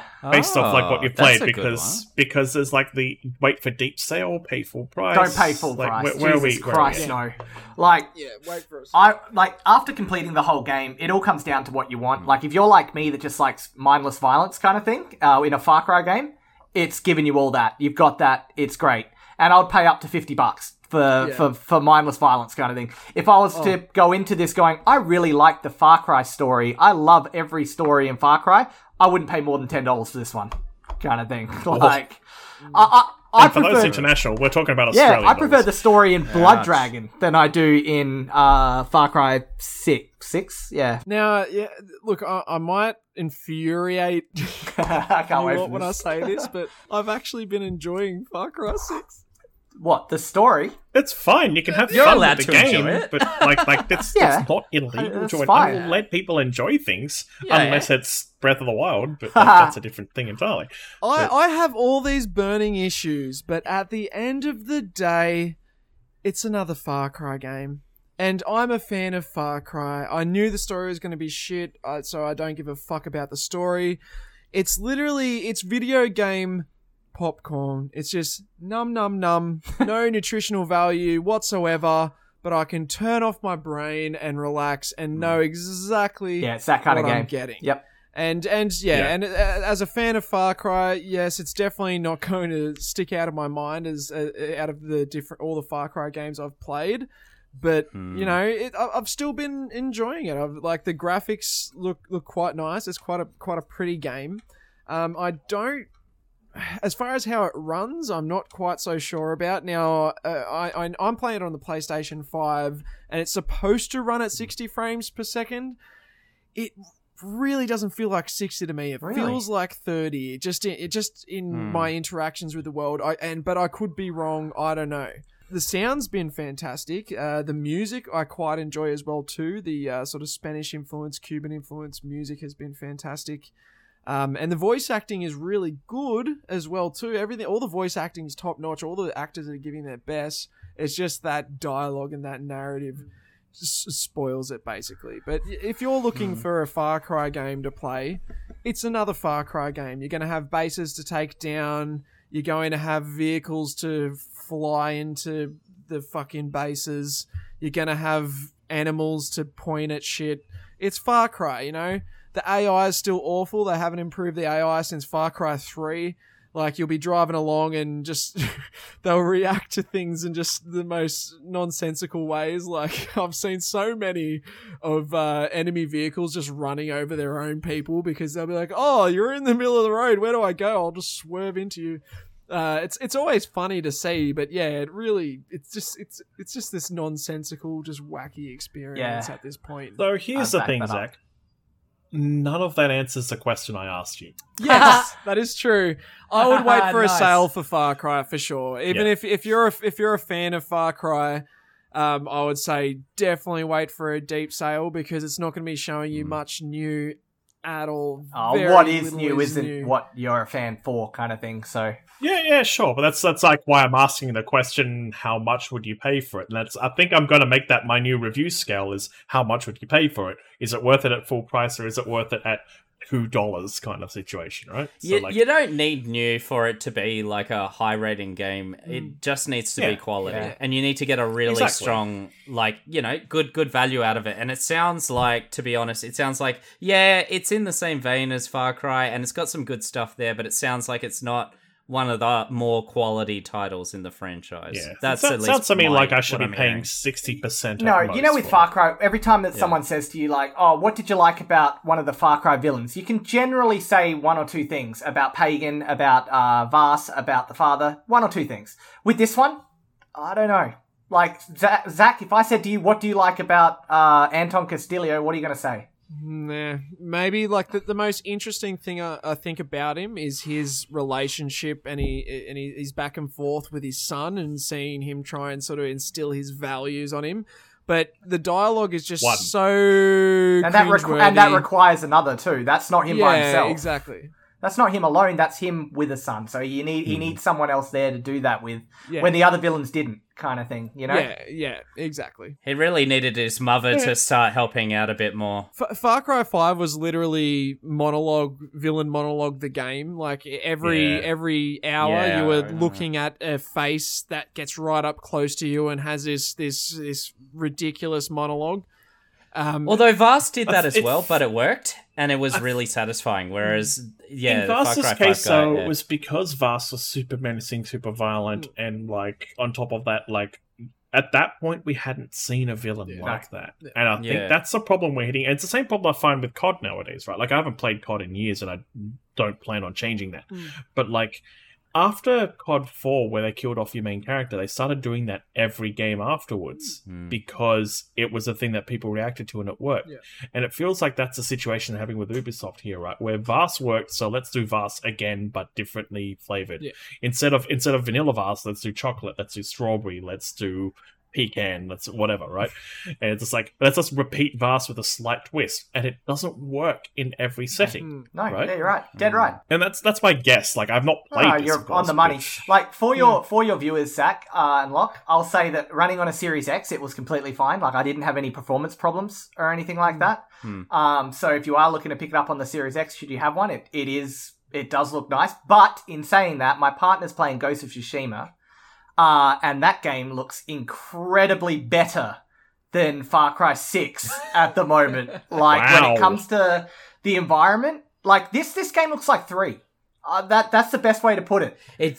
That was my feeling Like, as well. it looks a lot, but like I was 3. playing it on the older gen stuff. I was playing it on the fucking old as Far Cry 3 at this Slim. point. It's 2012, so you're talking It reminded me a lot of 3 Yeah. so much, like visually as well. Yeah, I wasn't blown away with Yara. I wasn't like, holy shit, Ubisoft has gone above and beyond. This is next gen. This is incredible. This is taking my breath away. With Ghost of Tsushima, which Yeah. I'm watching my partner play, she went to the Golden Forest or whatever, and I couldn't believe what I'm looking at, kind of thing, compared to, Ghost of Tsushima is a fucking masterpiece by a company that cares. That's the point. like, Ubisoft, all they go above and beyond on is avoiding retribution for their sex crimes. Yeah, I said it. Oh my god. I wouldn't be buying the game at full price at all. Like, do not I do will that. wait. That's fine. I'm more Yeah. than happy to wait. Like, look, Final Fantasy 14 will carry me for a Good. long time, and considering the expansion is out in about a month's time, and I've already pre-ordered that, I'm covered for a while. It's just one of those, like, when I need a break from, doing the Final Fantasy thing, which, let's be honest, I do, would that be an alternative? And the answer to that is fuck no. I would There I we would are. buy it at, like, the right price to buy this at for me, because I like the violent side of it, would be $40. If it went to $40, perfect. Yeah, okay. Perfect. Like, great price Yeah, okay. to buy Far Cry 6. So looking at like half price maybe. The second question I was going to ask in related, though we totally sidetracked, is what's your favorite Far Cry game? My favorite Far Cry game? You guys are probably Yep. going to hate my guts for this, but I See what you want. I don't care. absolutely Yeah. love Far Cry 5. Like, love it. Like, Yeah. I know you... It's got qualities. Far Cry 5 as like a game I had a lot of fun with. I just didn't Yeah. give a fuck about the story. Yeah, I'm in the same camp as you on that one, Andrew. It was a solid game and gameplay was great. No issues there. Looked really nice. But Probably the nicest looking game. I'm of all bordering of them, on but 4 as well. Like, that Far Cry story 5 fuck. was incredible, but 4 also with... Like, they nailed 4 with the villain. Like, Pagan Min was just so Yeah. incredibly good. Like, Troy Baker, of course, like, with the talent that guy has, like, he nailed yes. that. And the best part about that is, like I mentioned already in the podcast, is you were always reminded of the villain in that game. You'll be out... And what he's exactly. doing. You'll be out Yeah. doing things and you'll get a radio call from him, and sometimes it's something funny about him, like, firing a chef from Melbourne or something that you're like, that's funny. Yeah. But you always know he's there, kind of thing, and you know that, it's something that you're always working towards. But in this one, I don't know. I don't want to go on Yeah. about it anymore because it's just, yeah. No, that's fine. Zach, you missed my question. What was your favorite Far Cry game? Three was the one that got me into Far Cry games and got me into sort of the formula of Far Cry. And I guess there's different things I like about each of them. But like I don't know, they've made improvements in the gameplay over time and things like that. And this, as far as the narrative, it'd have to be 3.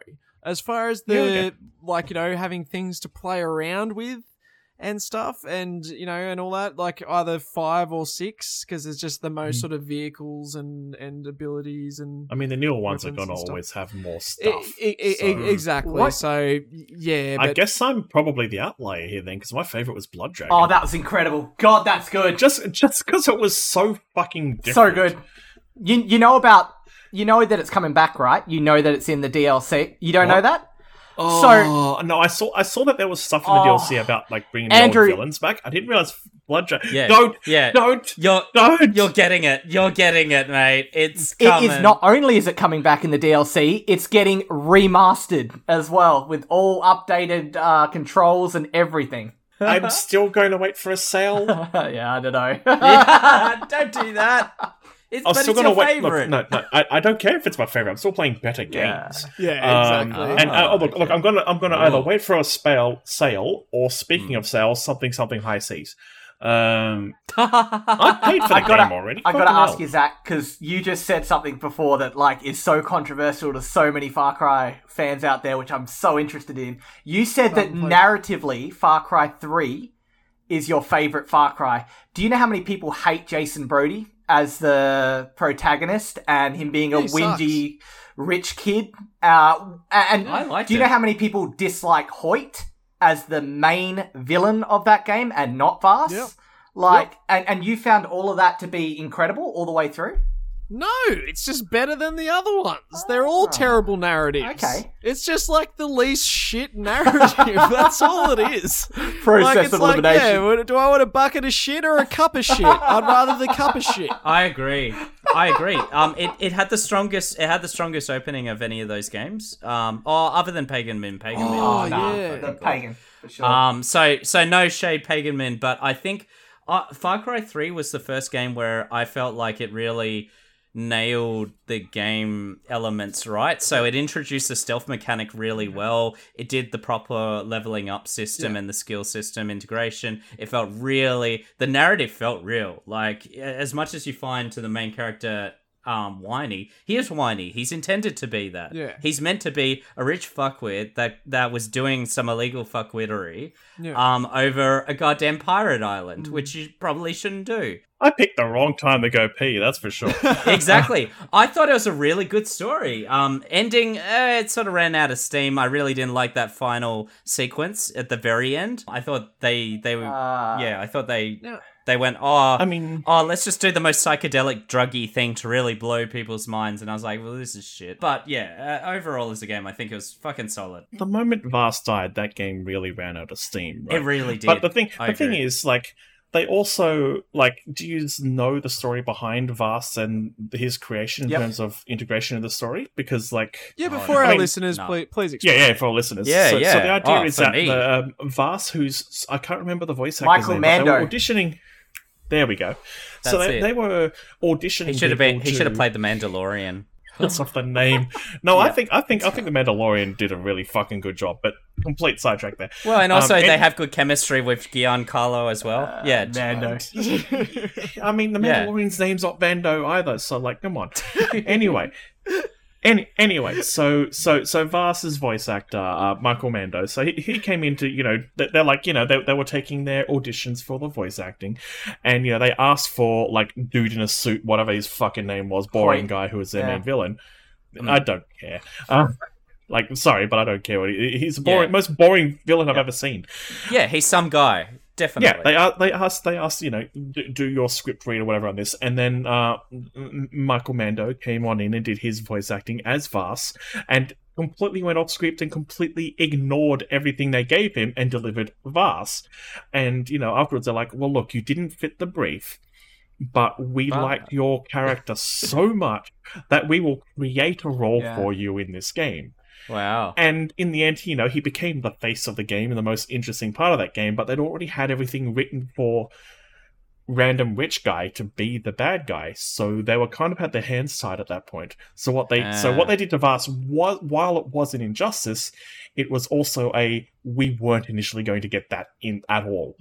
It was a miracle we even got that. Yeah, so they had to bend over backwards from their initial plan just to get him in there because they wanted him in there. Because he delivered something so fucking cool that they're like, we can't not do this. This was fucking brilliant. And then they've just tried to repeat it every game since and failed every time. They're never going to recreate that magic because that's exactly what it was. It was magic. Lightning doesn't strike twice unless you're playing Breath of the Wild. Yeah, there you go. Hey, and like another little tidbit for everybody. I love that story, Andrew. Thank you. There is also there's probably most famous or iconic speech from that game is his whole the meaning of Definition of madness insanity. is doing stuff Yeah. over insanity. That's right, is doing stuff over and over again, expecting different results. Apparently, the Yeah, that's what Ubisoft's doing. 100%. And apparently, the writer of that monologue there. The way that came about was they were trying to get that monologue right, and they were rewriting it over and over and over again, and it was driving them insane. It ended up turning that's into cool. this Wow. this whole insanity. Art imitates life. Exactly Yeah. right. Which It's I thought like Abed meta stuff. fantastic. Abed. Now, the last thing I want to talk about as far as Far Cry 6 is concerned before we get going is something that I don't know. It's stuck with me, and I don't know. I guess I want to get clarification here. I want to know if I'm just sort of being a pearl clutcher or something like that. Putting cockfighting into a video game in 2021, like Ubisoft, are you fucking for real? Like, look, I haven't touched it yet because, like, you know, I just think it's fucking disgusting. Why would they put that in a fucking video game? It's like, oh, let's put dogfights in the next one as well too. Like, why not? Fuck. I don't understand it, guys. Do you feel like me here? Do you think I'm being over the top? It just seems like a weird thing to include in a video game. 2 questions / comments. Okay. One, are you looking forward to Pokemon? Yes. Oh, I'm glad you said that. Good. Yes, I'm glad you said that. Yep. My second one is no, I absolutely agree with you, but also why does Pokemon get a pass? Because they're not Yeah. real. Because I can't go and make 2 Yeah, but Pikachu's it's also fight. pixels. Nah. It's also pixels on a screen. Yeah. in this, Yeah, right? but so it's, well, Nah, Zach. yeah, but All right. It's like no, I completely Yeah. get you, and I'm totally with you on like the whole animal. Yes, cruelty I agree thing, with and that. Fighting shouldn't be a thing, and dog fighting shouldn't be a thing. But also in a video game, that is kind of that step away, and it's kind of. It's hard. It's a hard one to argue, considering that I'm a filthy lefty as much as you are. But like, it's hard to argue that whole thing. It's like, you know, violence in video games is fine and doesn't translate to the real world when you can't allow stuff like this. yeah, either. true. But Yeah. at the same point, it's like I don't know how it's implemented in the game, having not played it. If they've done it in a distasteful way, then I'm completely on that side. Okay. I don't have that first-hand experience having not played the game, so I've only seen a bit of footage on it, but I haven't gotta looked at say, footage. yeah, I gotta say, like, I don't understand why they chose to add it in, but just on the pure argument alone that, it's violence against animals in video games. All video games are based on violence, normally against people. And that game is insanely violent to people in that game. When you melee kill one of the female soldiers, it's pretty shocking. Like, it's pretty... It's like, oh, fuck.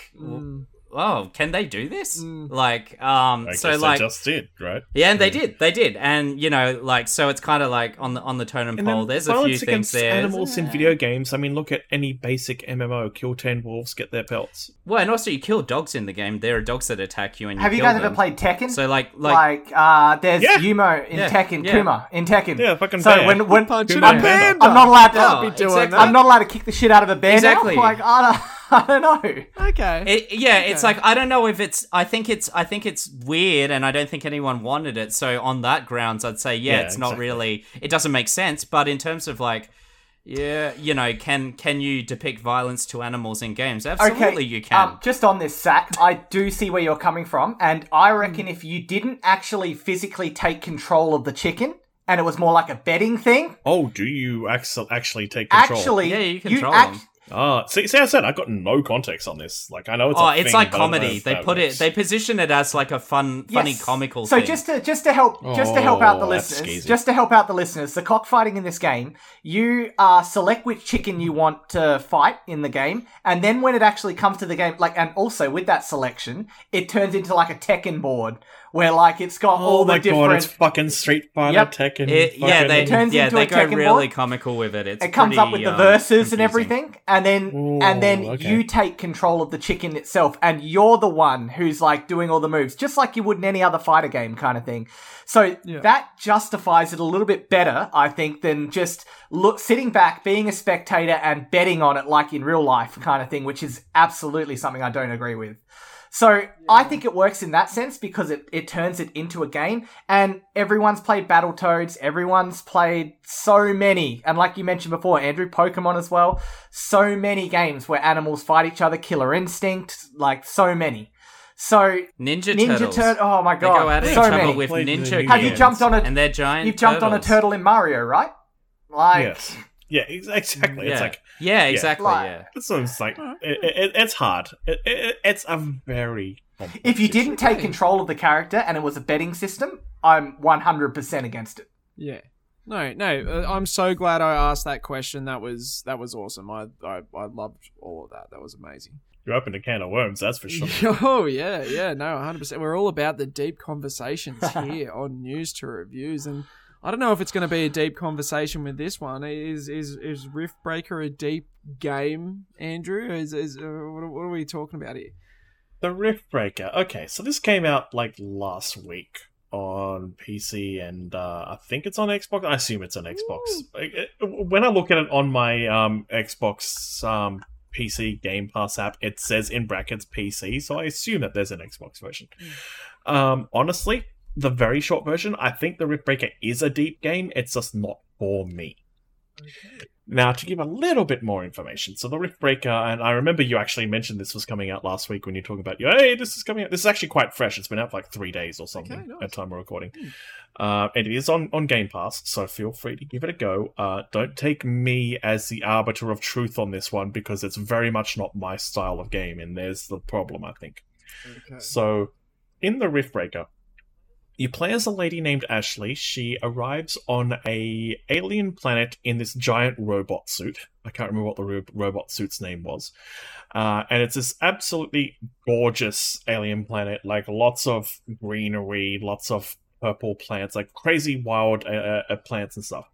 And your task is to establish a base for humanity to kind of maybe potentially colonize this planet or use it for resources to continue existing. It's like a future thing.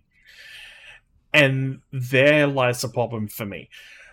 The trailers and stuff, and my friend who kind of have gone, hey, you might actually enjoy this game, position it as a hybrid between base building and crafting and sort of like a management game, as well as a dual stick shooter.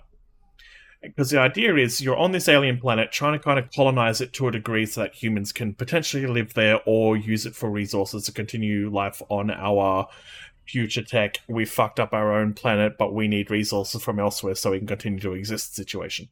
However, I tend to bulk away from kind of management sims to a degree, and this leaned a bit more towards the management than the action to my tastes.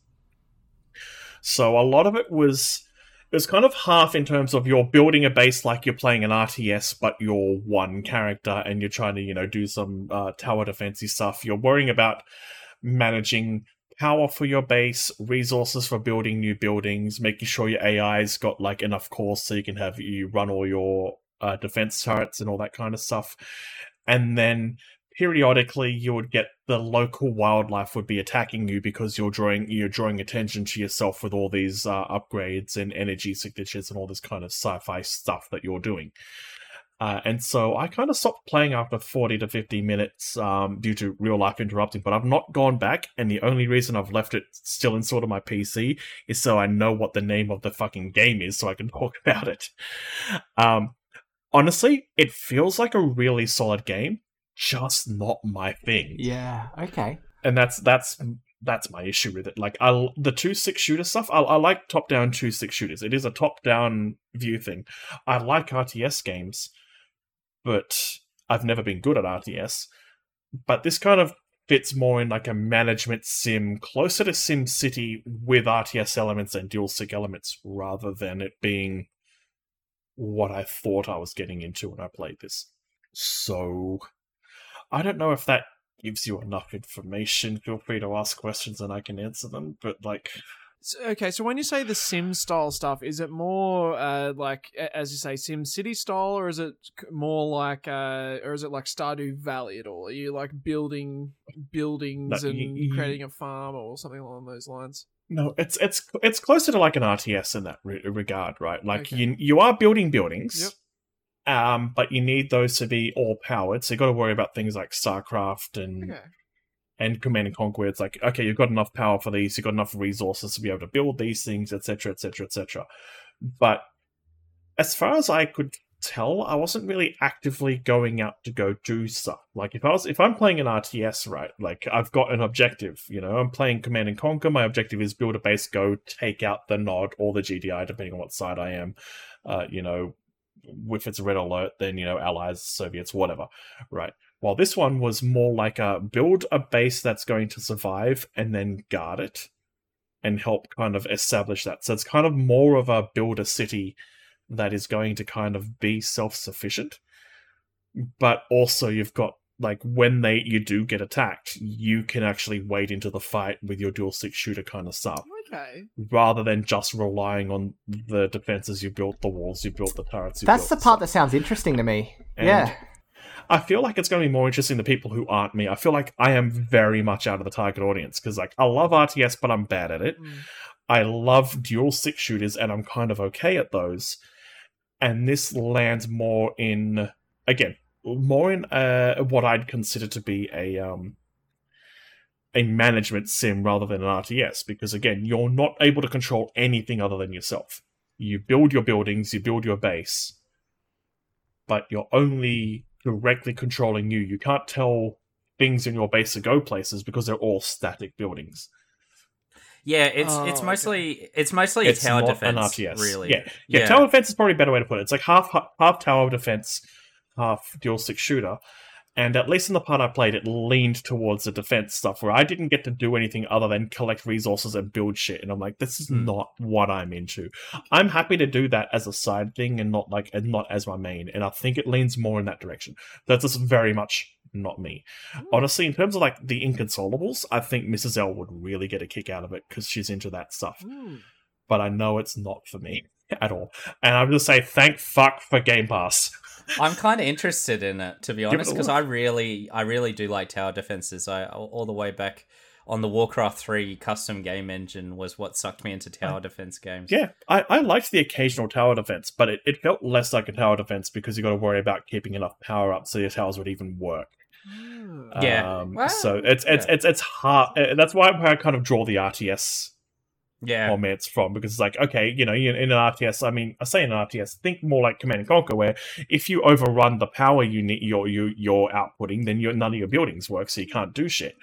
Yeah, so I probably have that, as well as your income and all that. So it's kind of that weird hybrid there.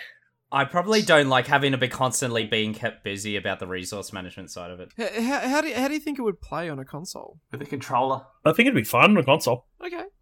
I think it'd be fun on a controller, because, again, like, when you're fighting stuff, like, on the PC, you're going to use your WASD to move, as you kind of usually would in a top-down shooter, your mouse to kind of aim, but also you've got, like, I can't remember what button it was, but it would open the menus, and you just go through the menus, and it would still kind of be a very console-ish menu setup.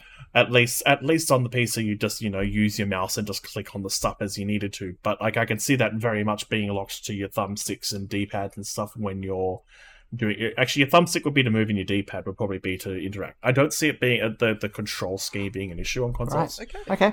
Like on PC to back out of if I wanted to shoot, I needed to back out of all the menus and had to, like, right click until I'm out of build mode and back into normal. So, like, I think it probably is a little bit console centric rather than a PC ported to PC rather than the other way around as well. Nice. It's just, I think a lot of people will actually get a lot of fun out of this. It's just so not my thing. Like, the only thing that is even more not my thing would be a survival game. It's just, like, in that echelon of, these are the things that I generally won't touch. Like, sports games, survival games, management games. And it's like, this twist I hoped would appeal to me, and it just didn't quite get there for me, unfortunately. So I played it for less than an hour. So I think, honestly, if you're into that stuff, give it a try. I'm being absolutely scathing, but it's just, again, so much not me. So you think if you're into twin stick shooters and tower defense, then it's worth the $40 or so it is right now on Steam? I'm into twin stick shooters. So you have to be into both, really, right? Like, I think you have to be into both, but as I said, I think it leans more towards the Okay. management stuff than it does. So I think last I saw, I think Steam has a demo for it, so you could give that a go. At the very least, if you have Game Pass, it is there. There you It's go. just there. Give it a go. I can try this game. Ooh. Yeah, I can. Let me check that up. Just to double check. It had some interesting plot stuff because the idea is look, yep, there is a demo on Steam, and it doesn't seem to be locked for like the Steam Next stuff. So yeah, there you go. Just give it a go. And I don't know about the consoles, so nothing to worry about. Give it a go. If it's not your thing, great. You're one of my people. It's not your thing.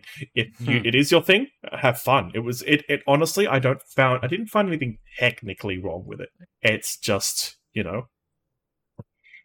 not the style of thing I enjoy. So like, yeah, Fair enough. Fair enough. I'm talking in circles at this point.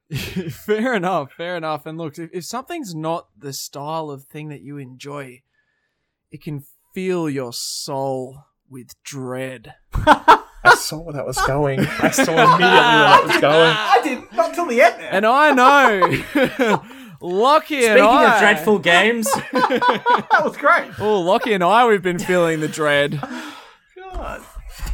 nah. Lockie. Yeah, no, this is absolutely not a dreadful game. We're I leading was going to say, into... tell me about Yeah. Metroid Dread, because Yeah. I like me a bit of Metroidvania, but I've always, in the past, as I said before we started recording, I've always fallen on the Vania side more than I have on the Metroid side, in that I've played Castlevanias. As in, you like Castlevania and you don't like Metroid.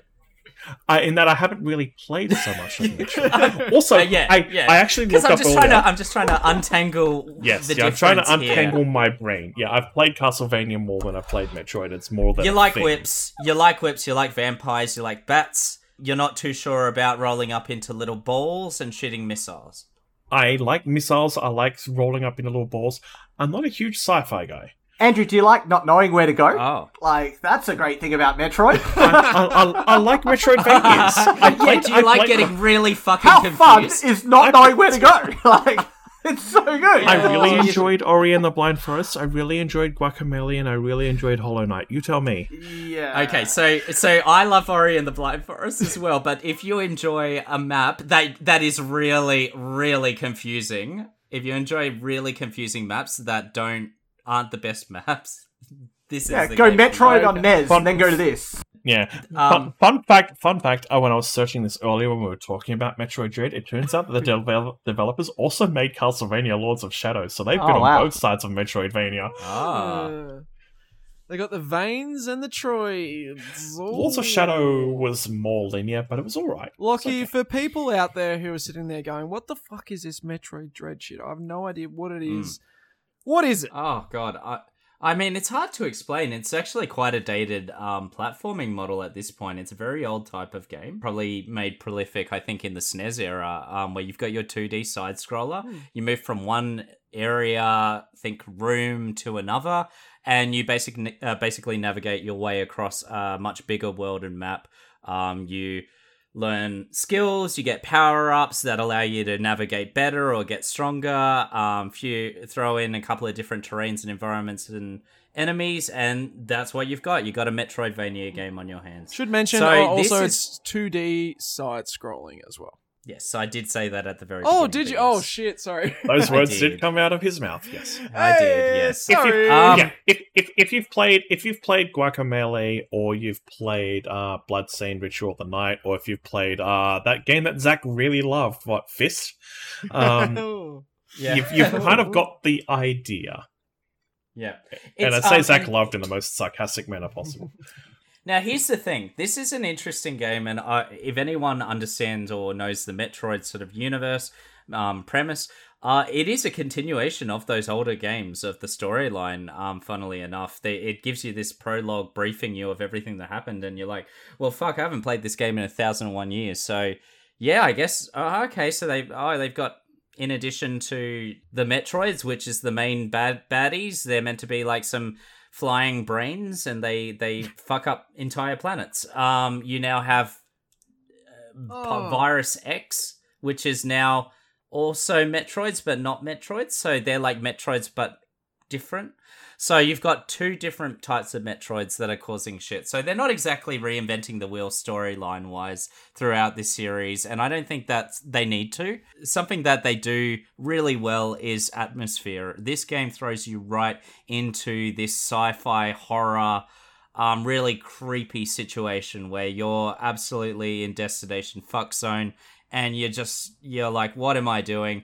You have these robots fucking attacking you. Like, it's a game that throws a lot of horror elements at you that I don't think the original ones really did. So I found it a little bit jarring, but you know what? The game's called Dread, and by God, they deliver on that title. So they do try a few things there. Zachary, do you have anything else that you want to talk about with the game that was notable? Oh, that was a perfect overview of Metroid Dread for sure. But look, I think for someone who played Fist, Forged in Shadow Torch, God, I don't know how long ago that was. Time means nothing anymore thanks to the Sydney lockdown. I found that disappointing. I've played a few Metroidvanias in my time. Funnily enough, though, this was the first actual Metroid that I've ever played, and I gotta say, the gameplay in Metroid Dread, it feels oh so nice. Like, one of my biggest issues with Fist was just how it felt to control your character, how it felt to navigate around the world and to engage in combat. Metroid Dread, every moment feels great. The controls feel so silky and so responsive and so quick as well. It's a very fast-paced game.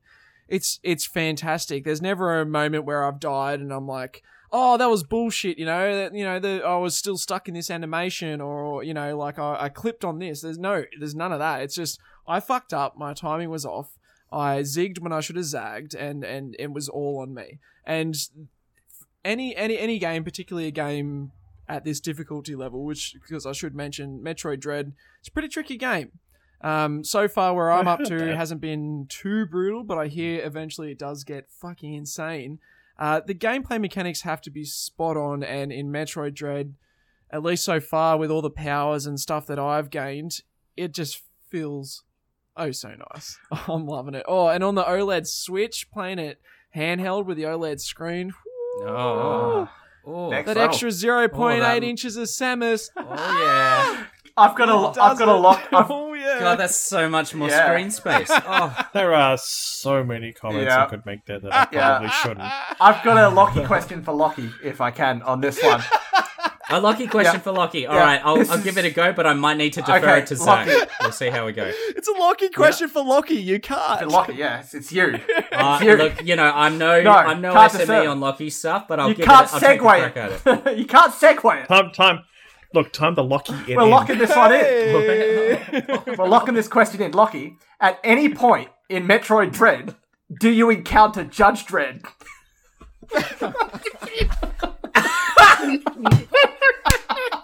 I am the law.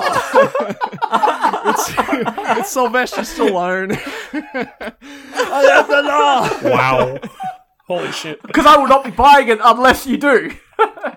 No, but you do encounter Cersei. So there's that. Well, there's Dread, that's for sure. If there's no Judge Dredd and there's no I am the law, like, at all in this game, I don't know if it'll be purchased. It could be, but I don't know. That's the thing. It is the thing, though. It's definitely not going to be everyone's cup of tea, and I think unless you really were into this stuff, I don't know, if you're into 2D side-scroller platformers, I mean, it's solid, and I really enjoy Metroidvania-type games, so there's a lot there for me, and I think it feels, as to Zach's point, it feels really nice in controls. There's lots of variety in your movements. There is one exception to the motion that I fucking hate, and, spoilers, later on in the game, you will find a double jump power-up. It gets even better than that, though, so you don't have to deal with it for too long, but there's just... the way the double jump works, it feels really horrible. You need to wait for your arc to get all the way up before you tap, and then you get your double jump. Oh, you can only double jump at, like, the highest point. Exactly, so okay. it doesn't feel nice if you fuck it up, because you will fuck it up a lot. Yeah, I've played plenty of games that do that, but it's pretty archaic. Like, it hasn't been a long time since they did that. You do a double jump, you double tap. Sure, you still get the jump. You may not get as high if you don't time it perfectly, but like it feels horrible if it just says, you know what? No, fuck you. No double jump for you, Mr. Timey. Fuck you, you dead. Exactly. So that's the one From criticism Software I have in right the there. mechanics.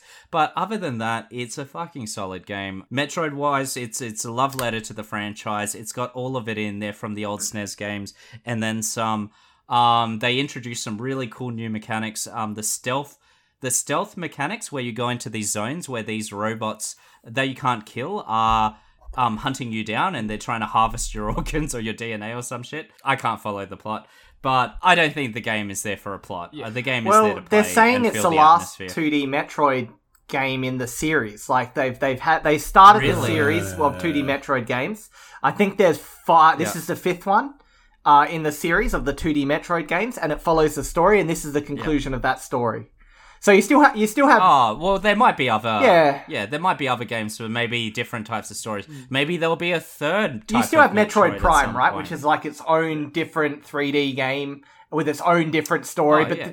That's the FPS I couldn't get Yeah, into. no, but you got Metroid, then you got Parasite X. You know, you could get Parasite Z, or Metroid Z, or Metroid X. Ooh, hybrid. Or Parasite Metroid ZXY. Vania, Oh, God, Vania, the- Omega. The options are endless. Yeah, why not Vania it up? Let's get some vampires. Metroid vampires. Fucking holy shit, Samus is yeah. vampire now. Let's Do do it. it. Vampires are kind of like parasites. They suck your blood. Castle Metroid. As far as Metroid yeah. Dread is like the narrative is concerned, it's like what narrative? It's pretty much you're talking to this AI, and that's as much as you get as far as a narrative thread. But it's more just the environments are fun to explore because there's secrets everywhere. One thing that I love about Metroidvanias is how, you know, you'll see these things and you're like, what the fuck is that? And you gain this power and you're like, oh, okay, there we go. That's how I interact with that. But there is so much of that in Metroid Dread that there'll be things that I never even considered that'll be something that I interact with. And all of a sudden I gain this power and then bang, I'm doing this new thing. And that could just be someone who's very new to the series, as I've never played a Metroid before. But yeah, I found that so gratifying. Every time you get a new power, it really does feel like you just have this new toy to play around with. You're constantly... They're giving you so much new stuff as well too. Like constantly as you're playing, you're gaining something new all the time. I will mention, like you mentioned before, Aaron, it has that issue of where the fuck is it that I'm supposed to go next? There isn't any objective marker. It's not going to be like you have to go here to do this. It tells you what you have already done, so that way you don't waste time in the same area again. But as far as like what you're supposed to do next, no, like fuck you, you figure that out. You just wander around until you stumble upon a new power, and all of a sudden you have access to this new area. Now, something we should definitely mention, Lockie, that we have not mentioned is the fucking Emmys. They're new to the series, right? Oh, yeah, the robots, yeah, that's it. The Emmys Yeah. are basically, if you've played Resident Evil 2 or 3, you got Professor X, or whatever his name is, Mr. X, sorry. Professor The X. tyrant? When I is played X-Men. Resident Evil 2, when I played Resident Evil 2 remake, it was Dio from JoJo's Bizarre Adventure. okay, alright. You got one of the mods. Deal. Until the mods come out for the emulated version of Metroid What mod? Dread. I don't know what you're talking about mod-wise. I didn't play any mods. You're being chased by Emmys, and like, look, if the entire game you had those Emmys chasing you, I would fucking hate Why doesn't Metroid Samus Dread. just accept the Emmy? Yeah, just take the award. Just take the... Take it. Samus, just Like, take the they're trying to W. give it to you, Samus. Just take it. They're giving you a trophy. Don't run from it. No, it's It's actually they're fucking trying to stab her in the face. It's pretty graphic. They're trying to too, stab her when in the you get face with a caught. Try to trophy. give us something good. It's pretty graphic. Yeah, they stab you right. They stab her right in the face with the Emmy trophy to harvest her DNA. It's pretty full on. Look, Emmys are an acronym, and for the life of me, I cannot remember what the acronym is. But basically, as Lockie alluded to, they're robots, and Extremely masochistic, murderous there you idiots. I don't know. They chase you around the map, and if they get you, basically they will kill you. You do have an opportunity to be able to escape. You can counter them. You have like 2 opportunities when you'll see like a sort of flash and you can react. But for me, and I don't know if you felt this way, Lockie, I found it incredibly hard to ever be able to succeed at that event. Like, I've probably been captured by Emmys 30 to 40 times, and I think I've had 3 or 4 successful counters out of all of that. Exactly. No, I had the exact same experience. It's very hard to counter because it's so fast. You have to kind of just hope that you assume at the right point when it's going to happen. And if you get it right, it works. You won't be able to, reaction-wise, see the flash and counter in time. And I think that's incredible because it really gets the adrenaline pumping because that situation is meant to be the big scary moment. And something else that I want to mention in that area when you're dealing with Emmys, right? And not the Emmys. That, you know, that has its own challenges that you need to deal with and work solutions around. Probably acting skills and writing and all that. So something to mention is that this game it's not just a 2D side scroller, it's a 2.5D platformer game, and they really utilize that 2.5D, those whole 0.5Ds, just like how you know, in the OLED they've just utilized that whole 0.3 inches more. They really utilize it. So what happens is it's mostly 2D in terms of motion for the entire game, but then you get an opportunity at some point to actually kill these Emmys. And when you do, and you get this gun, it turns the game into an aimer, into sort of like a 3D aimer, where you're watching them in the camera switches to 3D, and you're looking at them face on coming at you, and you got to aim at the right spot on them to be able to finish them off. And it's incredibly, incredibly satisfying the way that the gun powers up. Holy fuck. This edition, really welcome. Amazing addition to the Metroid game. So it's kind of like an on-rails shooter at that point where it's like, screw you, I'm fucking murdering you now. Because you still have complete control of Samus in these moments. Like, well, you do. The Emmy will still be... You decide where you want to stand your ground. Yeah. And then you switch into like this 3D sort of, he's coming at me, bro, and I gotta finish this fucker off before he reaches me to stab my fucking face. And it's great. Like, fuck you, laser time. But it is great. It is so good. It is so good. But at any point, like say the Emmy's getting too close to you, you can just let go of L1 and just start running away again and snap out of that moment. So it just creates for this sort of cat and mouse back and forth. And the entire Emmy thing is like that. It's just like Mr. X in Resident Evil. The moment the Emmy's onto you, you're in a panic and you're trying to get out. And the Emmys are so well designed. I love the animations. They have they're these robots that sort of contort in these bizarre ways that help them move really quickly around the environment. And it just makes it so every single time an Emmy's onto you, your heart rate just fucking just shoots through the roof. And as I said, if the whole game was like this, if they were everywhere, I would probably hate it. But they just kept to I wouldn't be able to play the game, exactly. It's too stressful. But they kept to these particular areas that you know that very clearly, the game telegraphs you very clearly that you're going to be entering an area where you're going to be pursued by these Emmys. So you're ready to go when you're in there, and it's basically a puzzle of how you escape or how you find where you're supposed to get to or what you're supposed to do next. And I loved it. Even as someone who's new to the series, I've never played a Metroidvania with something like it, and I thought it was a very, very cool idea. Oh, well, this was the first of its kind, so you won't ever find anything, older than this. So this was a big add-on, and I think it was an amazing add-on feature, and it fits so perfectly in the world and the game that they were trying to make. And it actually turned the primary Metroid game, which is everything else that you do, that's all in the original Metroid games, is sort of like a breath of fresh air. It's like, all right, now I'm just playing the relaxing sort of 2D platform side scroller. Everything feels nice. Now I'm safe and can explore. Yeah, I can actually see this world. The one bugbear on that though is that map system is fucking awful and terrifying. Mm-hmm. It is dread incarnate navigating that map. I've never played a game with such a horribly cluttered, cumbersome map. Yep.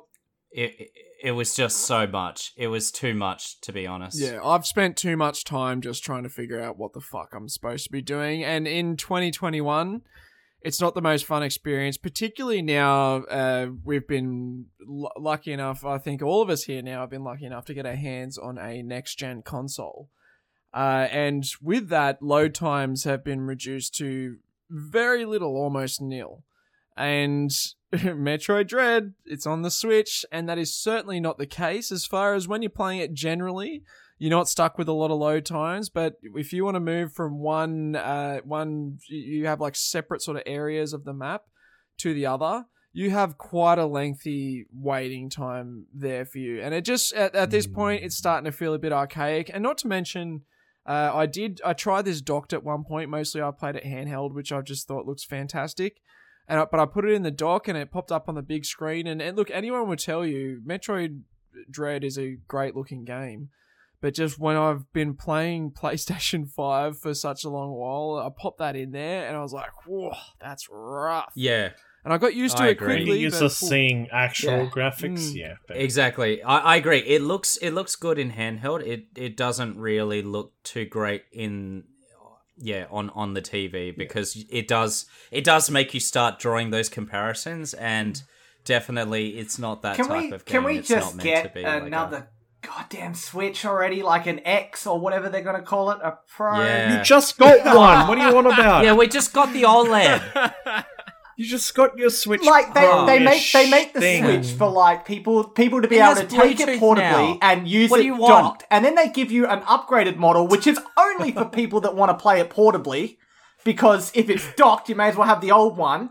Like, it just shits me because I want to sit down, chill out, and play a game on my TV, on my 4K 85-inch TV. I want to really enjoy it, but I can't do that with Switch for some reason. They can't sit next to the Series X and give me what I want to see, what we should already have by now. Instead, we got a 2017 old school model Switch hanging around that just looks like arse when I'm trying to play something on it compared to like playing anything on the Series X.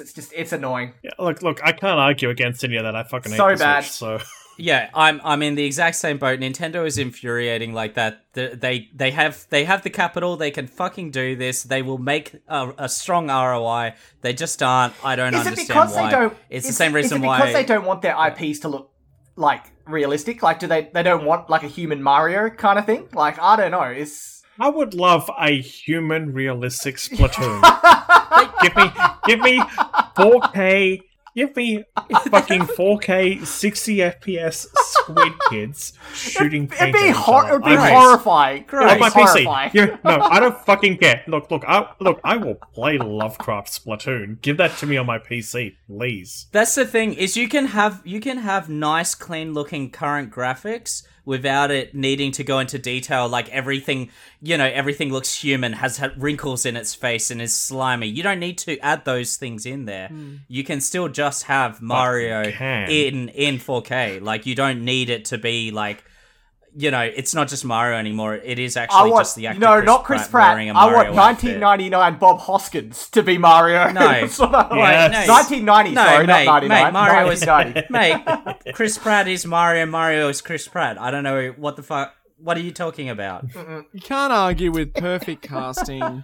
It may have filled some people with dread, but not me. Speaking of dread, though, Lockie, do you have any final thoughts on Metroid Dread? I think it is a fucking solid game. There were a couple of little bugbears. That map really turned me off the Metroidvania. Like, yeah, I don't know.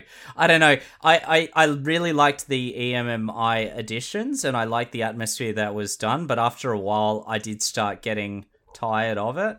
And something else to mention in the Metroid side of the area, they have a water level.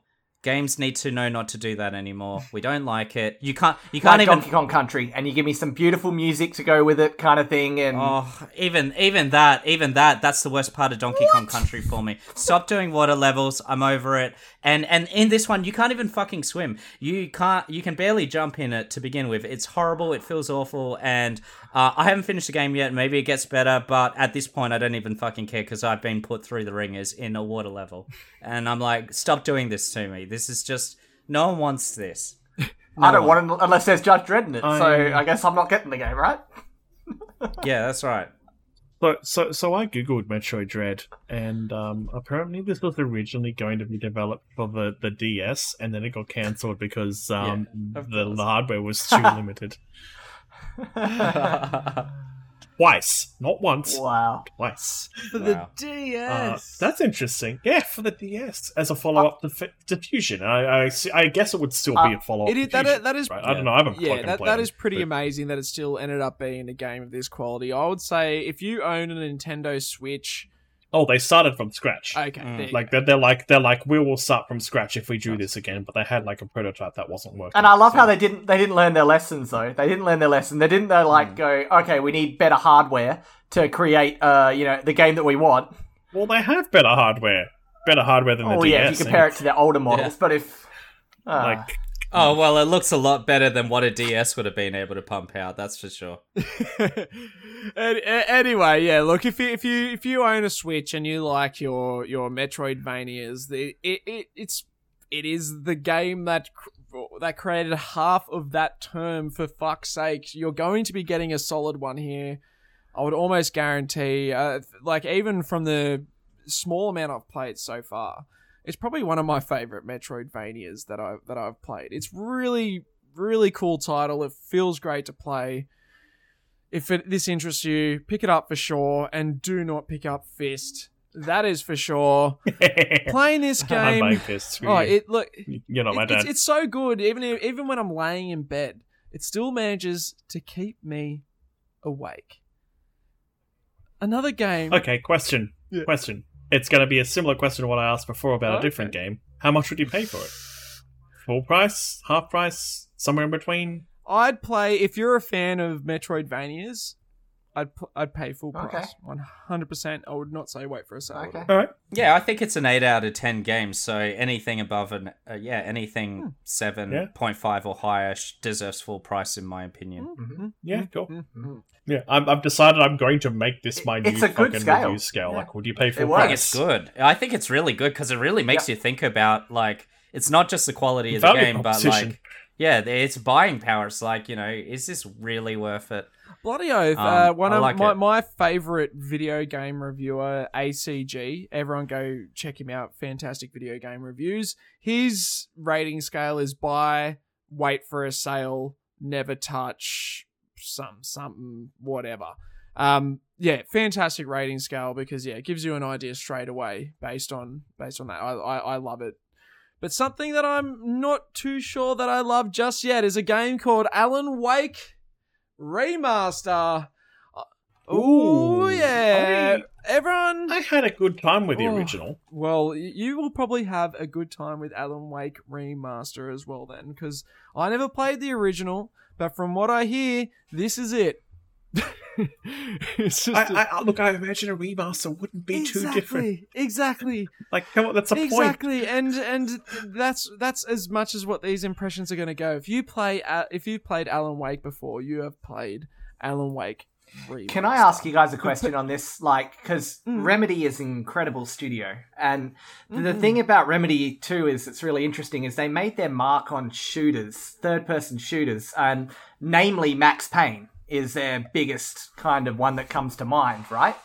Wait, That's Remedy that was Studios them? that did Max Payne 1 and 2. Originally, it Holy moved crap. to Rockstar for 3, exactly. 3 went to Oh, Rockstar, but okay, 1 yeah. and 2 Yeah. was Remedy Studios. So Max Payne was a big gap for me. It's a So weird one. the question I'm asking though is like when it comes to Remedy, I know them from their origins with third person shooters, people shooting guns at others, and same with Quantum Break as well, which was an Xbox exclusive, incredible game. That was also Quantum Break was... I could talk about that for a lot. We could go toe to toe on that. I love it. That's the one, the video Love that game. tie-ins. Yeah, I played it on PC and we couldn't go toe-to-toe on it because I don't remember much of it, other than I really did not have a good Loved time it. with it. The point I'm trying to make, though, just to bring it back, though, is I played their latest game, Control. That's the Remedy's latest game. And, yeah, I know, and I Fucking love disliked it big time. And the reason why I disliked it is because I liked Remedy's shooter games where they had third-person shooters. Control became a superhero game where you're not actually shooting people at all. Matter of fact, there's no people to shoot. You're shooting entities instead, or you're throwing things at supernatural specters. Alan Wake is similar in that aspect, though, right? Where you're shining lights on specters or something. You're not actually shooting them like they're a game. You're gonna fucking hate Alan Wake then, because you don't know what is real in Alan Wake. So for people out there who've never heard of Alan Wake before, Alan Wake is your typical fucking Stephen King horror story setup. So basically, Alan is a author who goes to this remote location with his wife to try and get his writing kick started. Because he's having a writer's block, like you've heard all of this before. Yeah. Copy paste any psychological thriller or horror movie. But then all of a sudden he wakes up and he's had this car accident. His wife is totally missing, and this place that you're going to kickstart that writing again is just completely non-existent. It doesn't exist, and you're slowly trying to unravel this mystery. Kind of think even a little bit of Twin Peaks. Get that little bit of a Twin Peaks feel. There is a Stephen King movie there is the literal plot, is it called Open Window with Johnny Depp? Because it sounds exactly like that. No, it's got Sam Neill. It stars Sam Neill. Stephen. I'm just gonna look it up. I'm not a movie guy, but they do actually call out.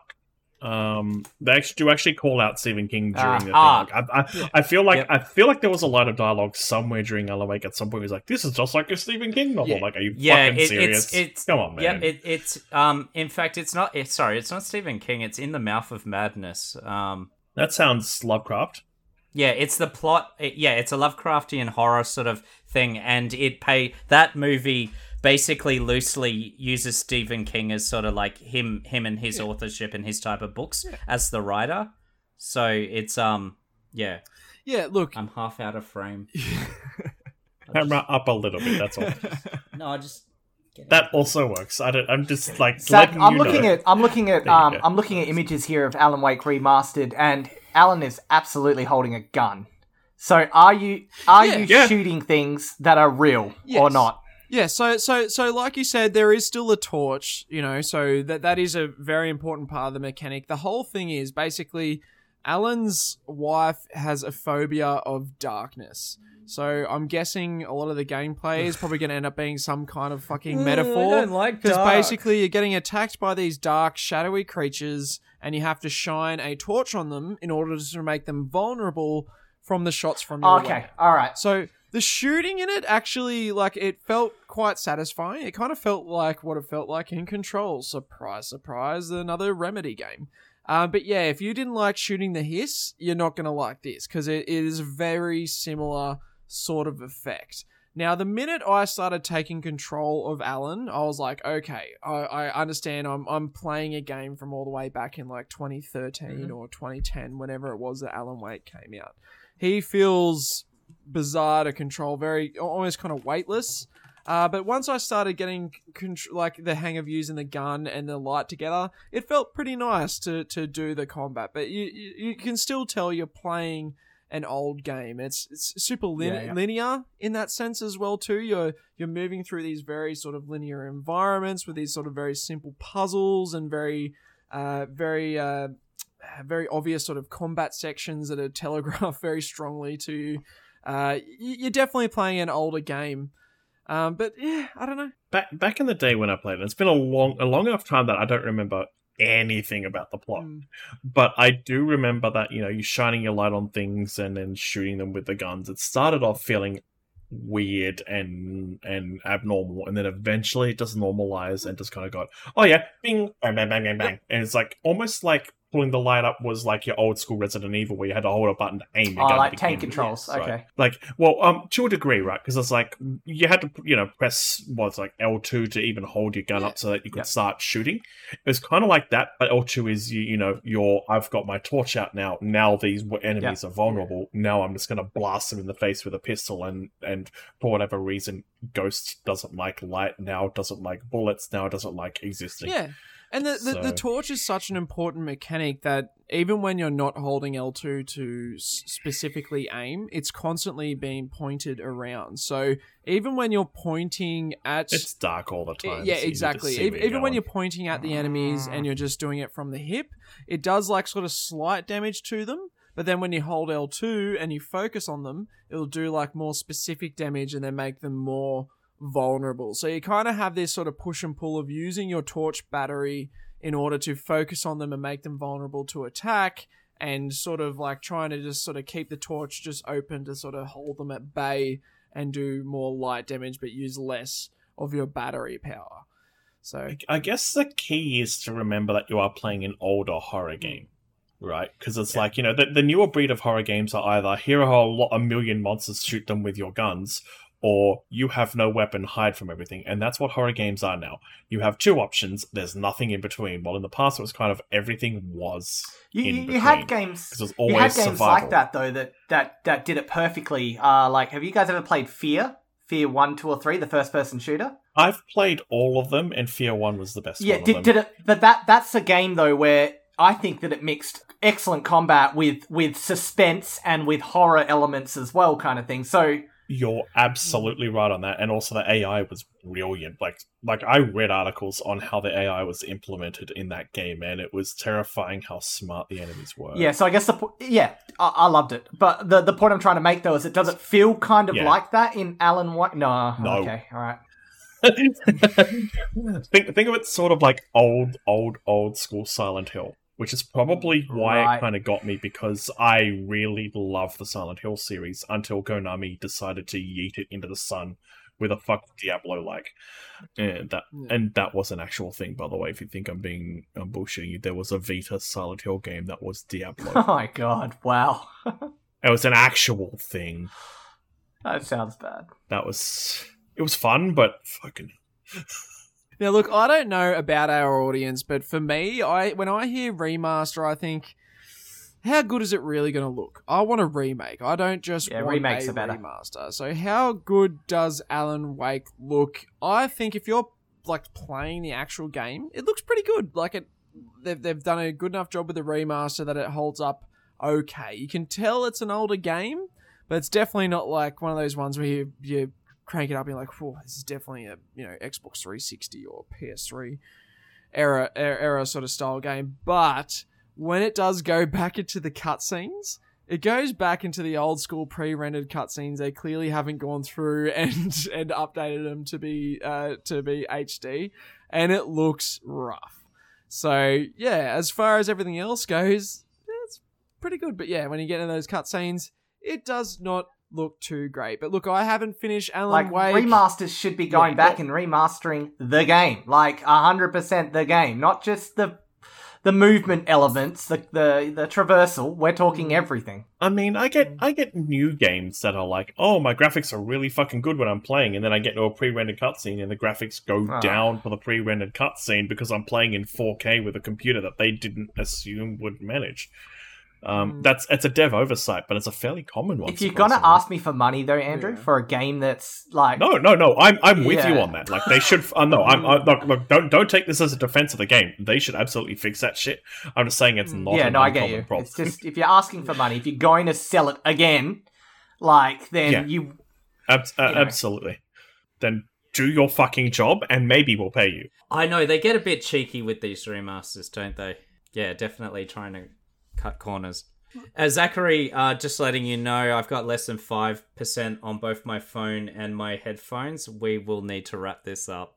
Oh, fuck, man. I really wanted to go through your review of that game that you've played. No time. We gotta wrap this one Dang up. it. I'll have to save it for next week. Okay, no worries. Well, for listeners out there's going to be a very interesting review of a game that you may or more likely may not want to play coming up next. Well, actually, no, not next week. Next week we're going to be having a week off, and there's going to fucking be a what? bonus. Yeah. Hey, okay. we're going to have a week off. There's going to be a That bonus big 100 episode. got to your head. You got to have a week off. Calm down. Let's do a big one for 100 and then fucking disappear for a That's week. right. Oh. Yeah. But hey, relax, everyone, No, I because can't. we were lucky enough last week to be included in PAX Radio 2021. And for people who didn't manage to catch that live on PAX Radio, I'm going to be good. posting that Good episode episode. as our episode for next week. So be prepared for a review-only special episode of News to Reviews where we have bloody Anthony on from the Beta Network. Ooh, it was so much fun. You know what, Zach? You know what? I'll forgive you just this once. Thank you very much. And you'll have to forgive me again because it's episode 100. Yeah. So I've got some fucking peeps to thank because News to Reviews doesn't just happen just with Lockie and I rocking up and turning on our fucking computers. It takes a whole lot of people. It takes all these wonderful guests, all these wonderful friends and family I have to emotionally support me through deciding to do something as ridiculous as starting a podcast. And so, yeah, I've got a few people I want to thank for episode 100. And first off, I have to thank the Inconsolables. I was a fan of the Inconsolables before I ever started this podcast. I was listening to them before I started News to Reviews. I think I heard you go, oh, fuck, what was the name of the... Was it Reset? That's because right. we were good buds with Reset for a while too, That's and then right. they went their separate ways. So Reset, before they quit their podcast, was how I got introduced to you guys, and I'm so glad that they did. like we're Because outlasting all our friends, and it's upsetting. well, hopefully you won't outlast us, Andrew. Yeah, you'll outlive us, please. You guys not only have been just like wonderful people to collab with and get to go on your show and get to have you guys come over and guest on our show. You've also, Mrs. L, Paul, and Sam. You've all become friends of mine. And I really appreciate that. Like, you're part of this community that's made me so glad that I've even decided to start doing this. And I'm so glad that I got to meet you guys and get to work with you guys. I couldn't thank you enough. You're such a big support. For Awesome. Careful now, you'll start the waterworks.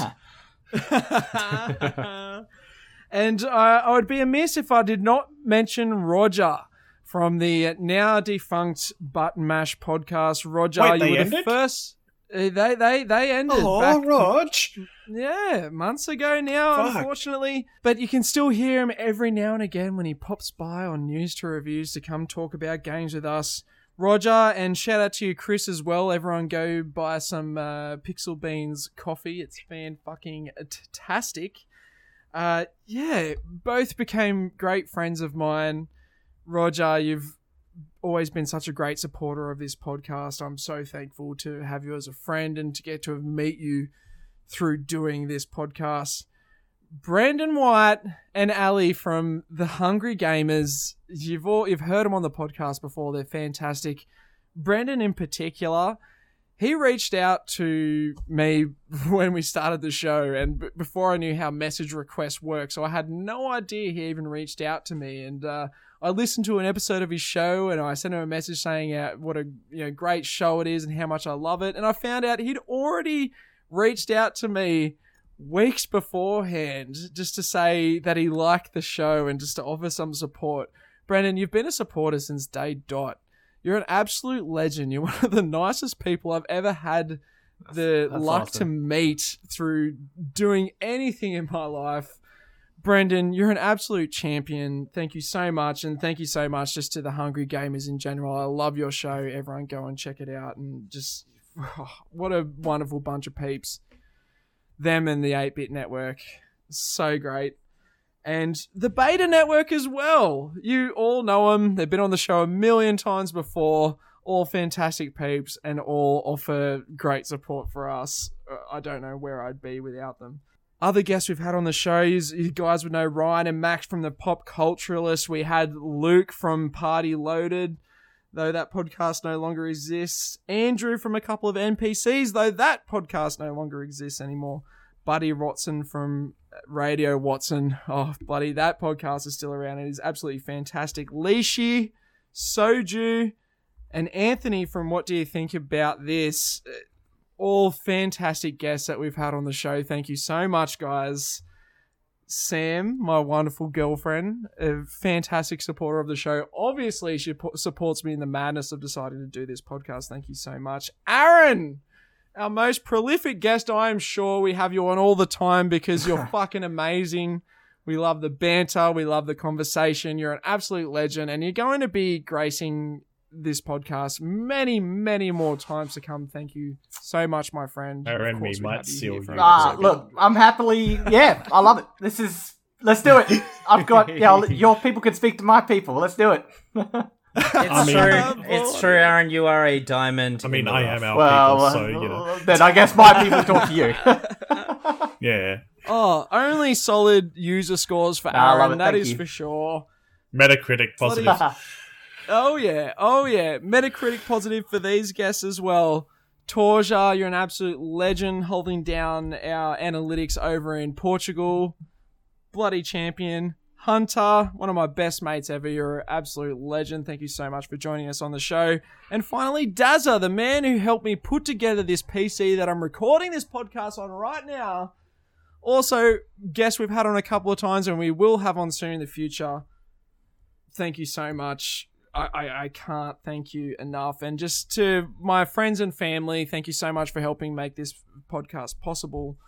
It's particularly to Tom and Jake, my best friends. You've been such a big supporter and helped me even make sure that we could get this thing started. So sorry, guys. So many thank yous.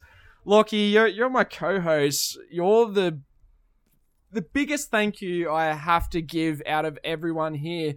You're willing to set aside hours of your weekend, every single weekend, to hear me rant about this nerdy, ridiculous bullshit.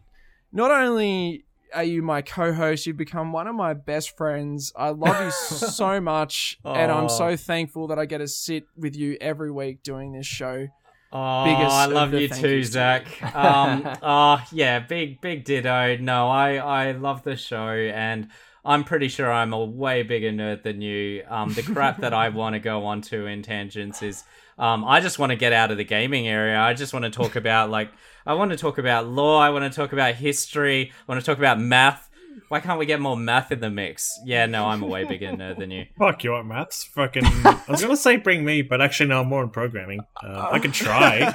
I've done it fast. Oh, don't worry. Don't worry. My maths, I'm not smart, so okay, my maths is more like just assumptions and formulas, and you know, testing the wind. And if you think we aren't going to steal, if you think we aren't going to steal you for our show at some point, you're wrong. I will kidnap you and tie you to a chair if I have to.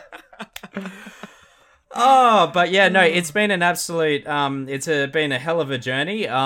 We've come a long way since we started off doing the podcast in your home, where we didn't even have a desk, and we needed to spread our legs halfway. And you needed a testicular bath all the way through, right? And then you had this epiphany, maybe we should do a podcast. After you spread your legs and you're in the air, you're like, exactly. Oh, you know what? Maybe we should do a podcast too. Exactly. After that, that's when we made the decision to do a podcast. Hey, have you ever thought about doing a podcast? Yeah. The Petsable cast soon coming to a feed near you. It's great, and to be honest, I feel honoured and privileged to have you as the host pulling this all together, because I am disorganized as fuck. So there's no way this show would have happened without all that you do and the ongoing hard work that you do, especially in the editing as well. I don't even I cannot take credit for that, and I can't give you any more praise than I can give you right now. You do it all. Yeah. This absolutely. guy right here, he does it all. He makes the show. This is his show. Envy you this edit. Holy fuck. It's going to be an interesting one, but you know what? It had to be an interesting one because this is episode 100. We've all been indulging in some cheeky bevies. That's why this episode's so sloppy, and but whatever. I love it. It's great. I couldn't have picked a better group of people to hit up episode 100 with. Thank you all so fucking much. Welcome to triple digits, bruv. Feels different. That's for sure. Oh, I gotta go back and listen to my jeez. 100th episode. Like, what the fuck happened in my 100th episode?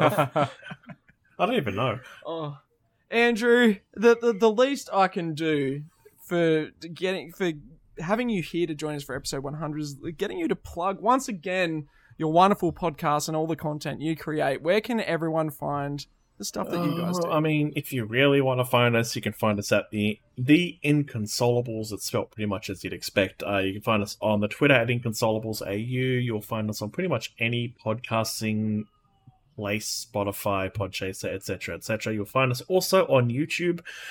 We are currently doing a trial of the YouTube and streaming them on Twitch live every Sunday. The time's a little bit variable because daylight savings fucked us. But we all kind of stream it on our separate Twitches. So there's Kalgar, Kalgar, which is my one, which at the moment is on hiatus outside of the podcast. There's like Mrs. Lalante's MRSLLANTE and Sammy Deej, SAMMYDEEDGE. That's a tough one to say when you're like 12 drinks deep. Paul's taking a step back at the moment, but he is still streaming occasionally at Thunder Mace AUS. And that's kind of it. Yeah. I could ramble more, but I'm not going to. I couldn't have picked a better guest from a show that has, as you said, your show is like the cousin of our show. Thank you so much for being. We align so much; it's weird and scary. Really? You have a couple of stories this week that we didn't, and I'm like, should I steal them? You know what? I'm probably not going to. Please, you hosted our show a few weeks back. You steal whatever the hell you want. Hey, if you ever want to steal Aaron, if you're looking for a guest, we will steal Aaron at some point. That's you're for sure. more than welcome. We're gonna steal Aaron. We're gonna steal Lockie. We're gonna steal you. At some point, we're gonna have a podcast of 12 people. Do I need to be worried if I'm walking up the store to get a nice coffee and I just get thrown into a van kind of thing with my... Look, I don't know where you live, so you're safe for now. You're safe That guy for looks now. like Aaron. But Get if him. Look. If there's someone who appears in a balaclava brandishing an axe, it might be me. I thought that was my partner, but it's you. Okay. well, look, I can throw axes. I can't use them in close range, so maybe I should. I should be okay.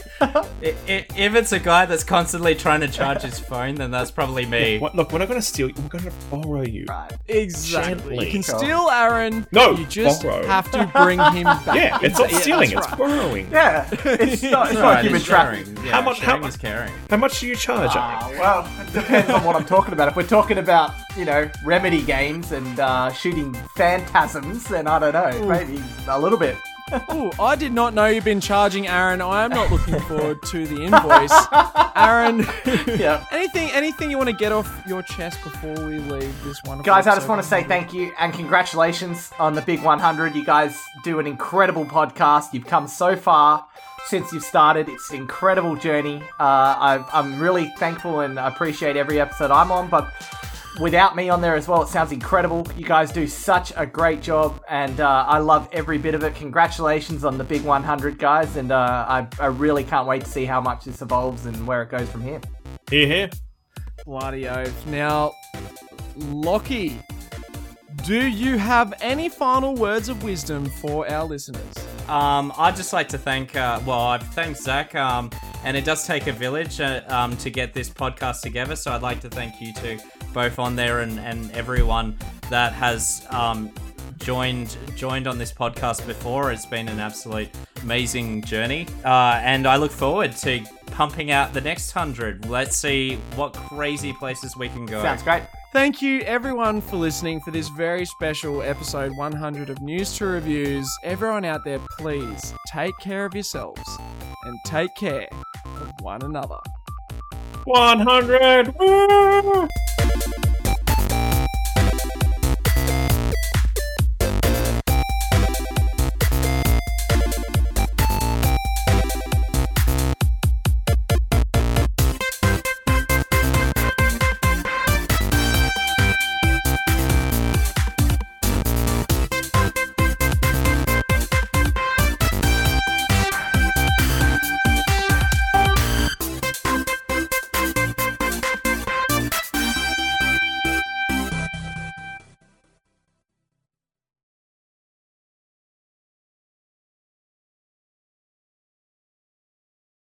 That could solve that could avoid these kinds of Shenanigans. issues. I think No, I'm definitely. definitely 100% going to do Very that now. excellent tip. Yeah, and you know what? Speaking of excellent tip, I'm going to go piss out of my excellent tip. Just the tip. What the fuck are you doing Fucking that whole humble time? man. What a humble man that guy is. But also, I love what were that you he's- doing? I love that he segued from something that's not on the podcast to something that's still He's not on the just segueing podcast. everything in real life now. Yeah, Like, everything's It's like- segued. it's- Like, maybe- I mean, I said I need him to train me, but that might be the secret there. You just segue everything you ever Can you- say, and then you just get good He's at at the it. shopping line, he's, getting served by a checkout chick, and, the person in front's like, I'll have my change. Yeah, here's your change. And then he comes in. Like, Speaking of change, here's a change of customer. I've now gone from skim milk to full cream milk. Speaking of change, I need to get home to the bathroom straight away. I need to change my location from here to literally anywhere else. Segway man in real life. I love it. Oh my god. Just can't turn That's it his off. superpower. Yeah. That's Zach's superpower, is Segway Man. Segway man. segue. Here he Yeah, comes. he is All right, Segway man. all right. Wow. We stop here and let him discover that conversation. Yeah, when he will. Yeah. He will. It's definitely his strongest attribute. I'm I very think- excited to hear all of this when I... Yeah, when you edit. That's great. Your tip is your strongest attribute.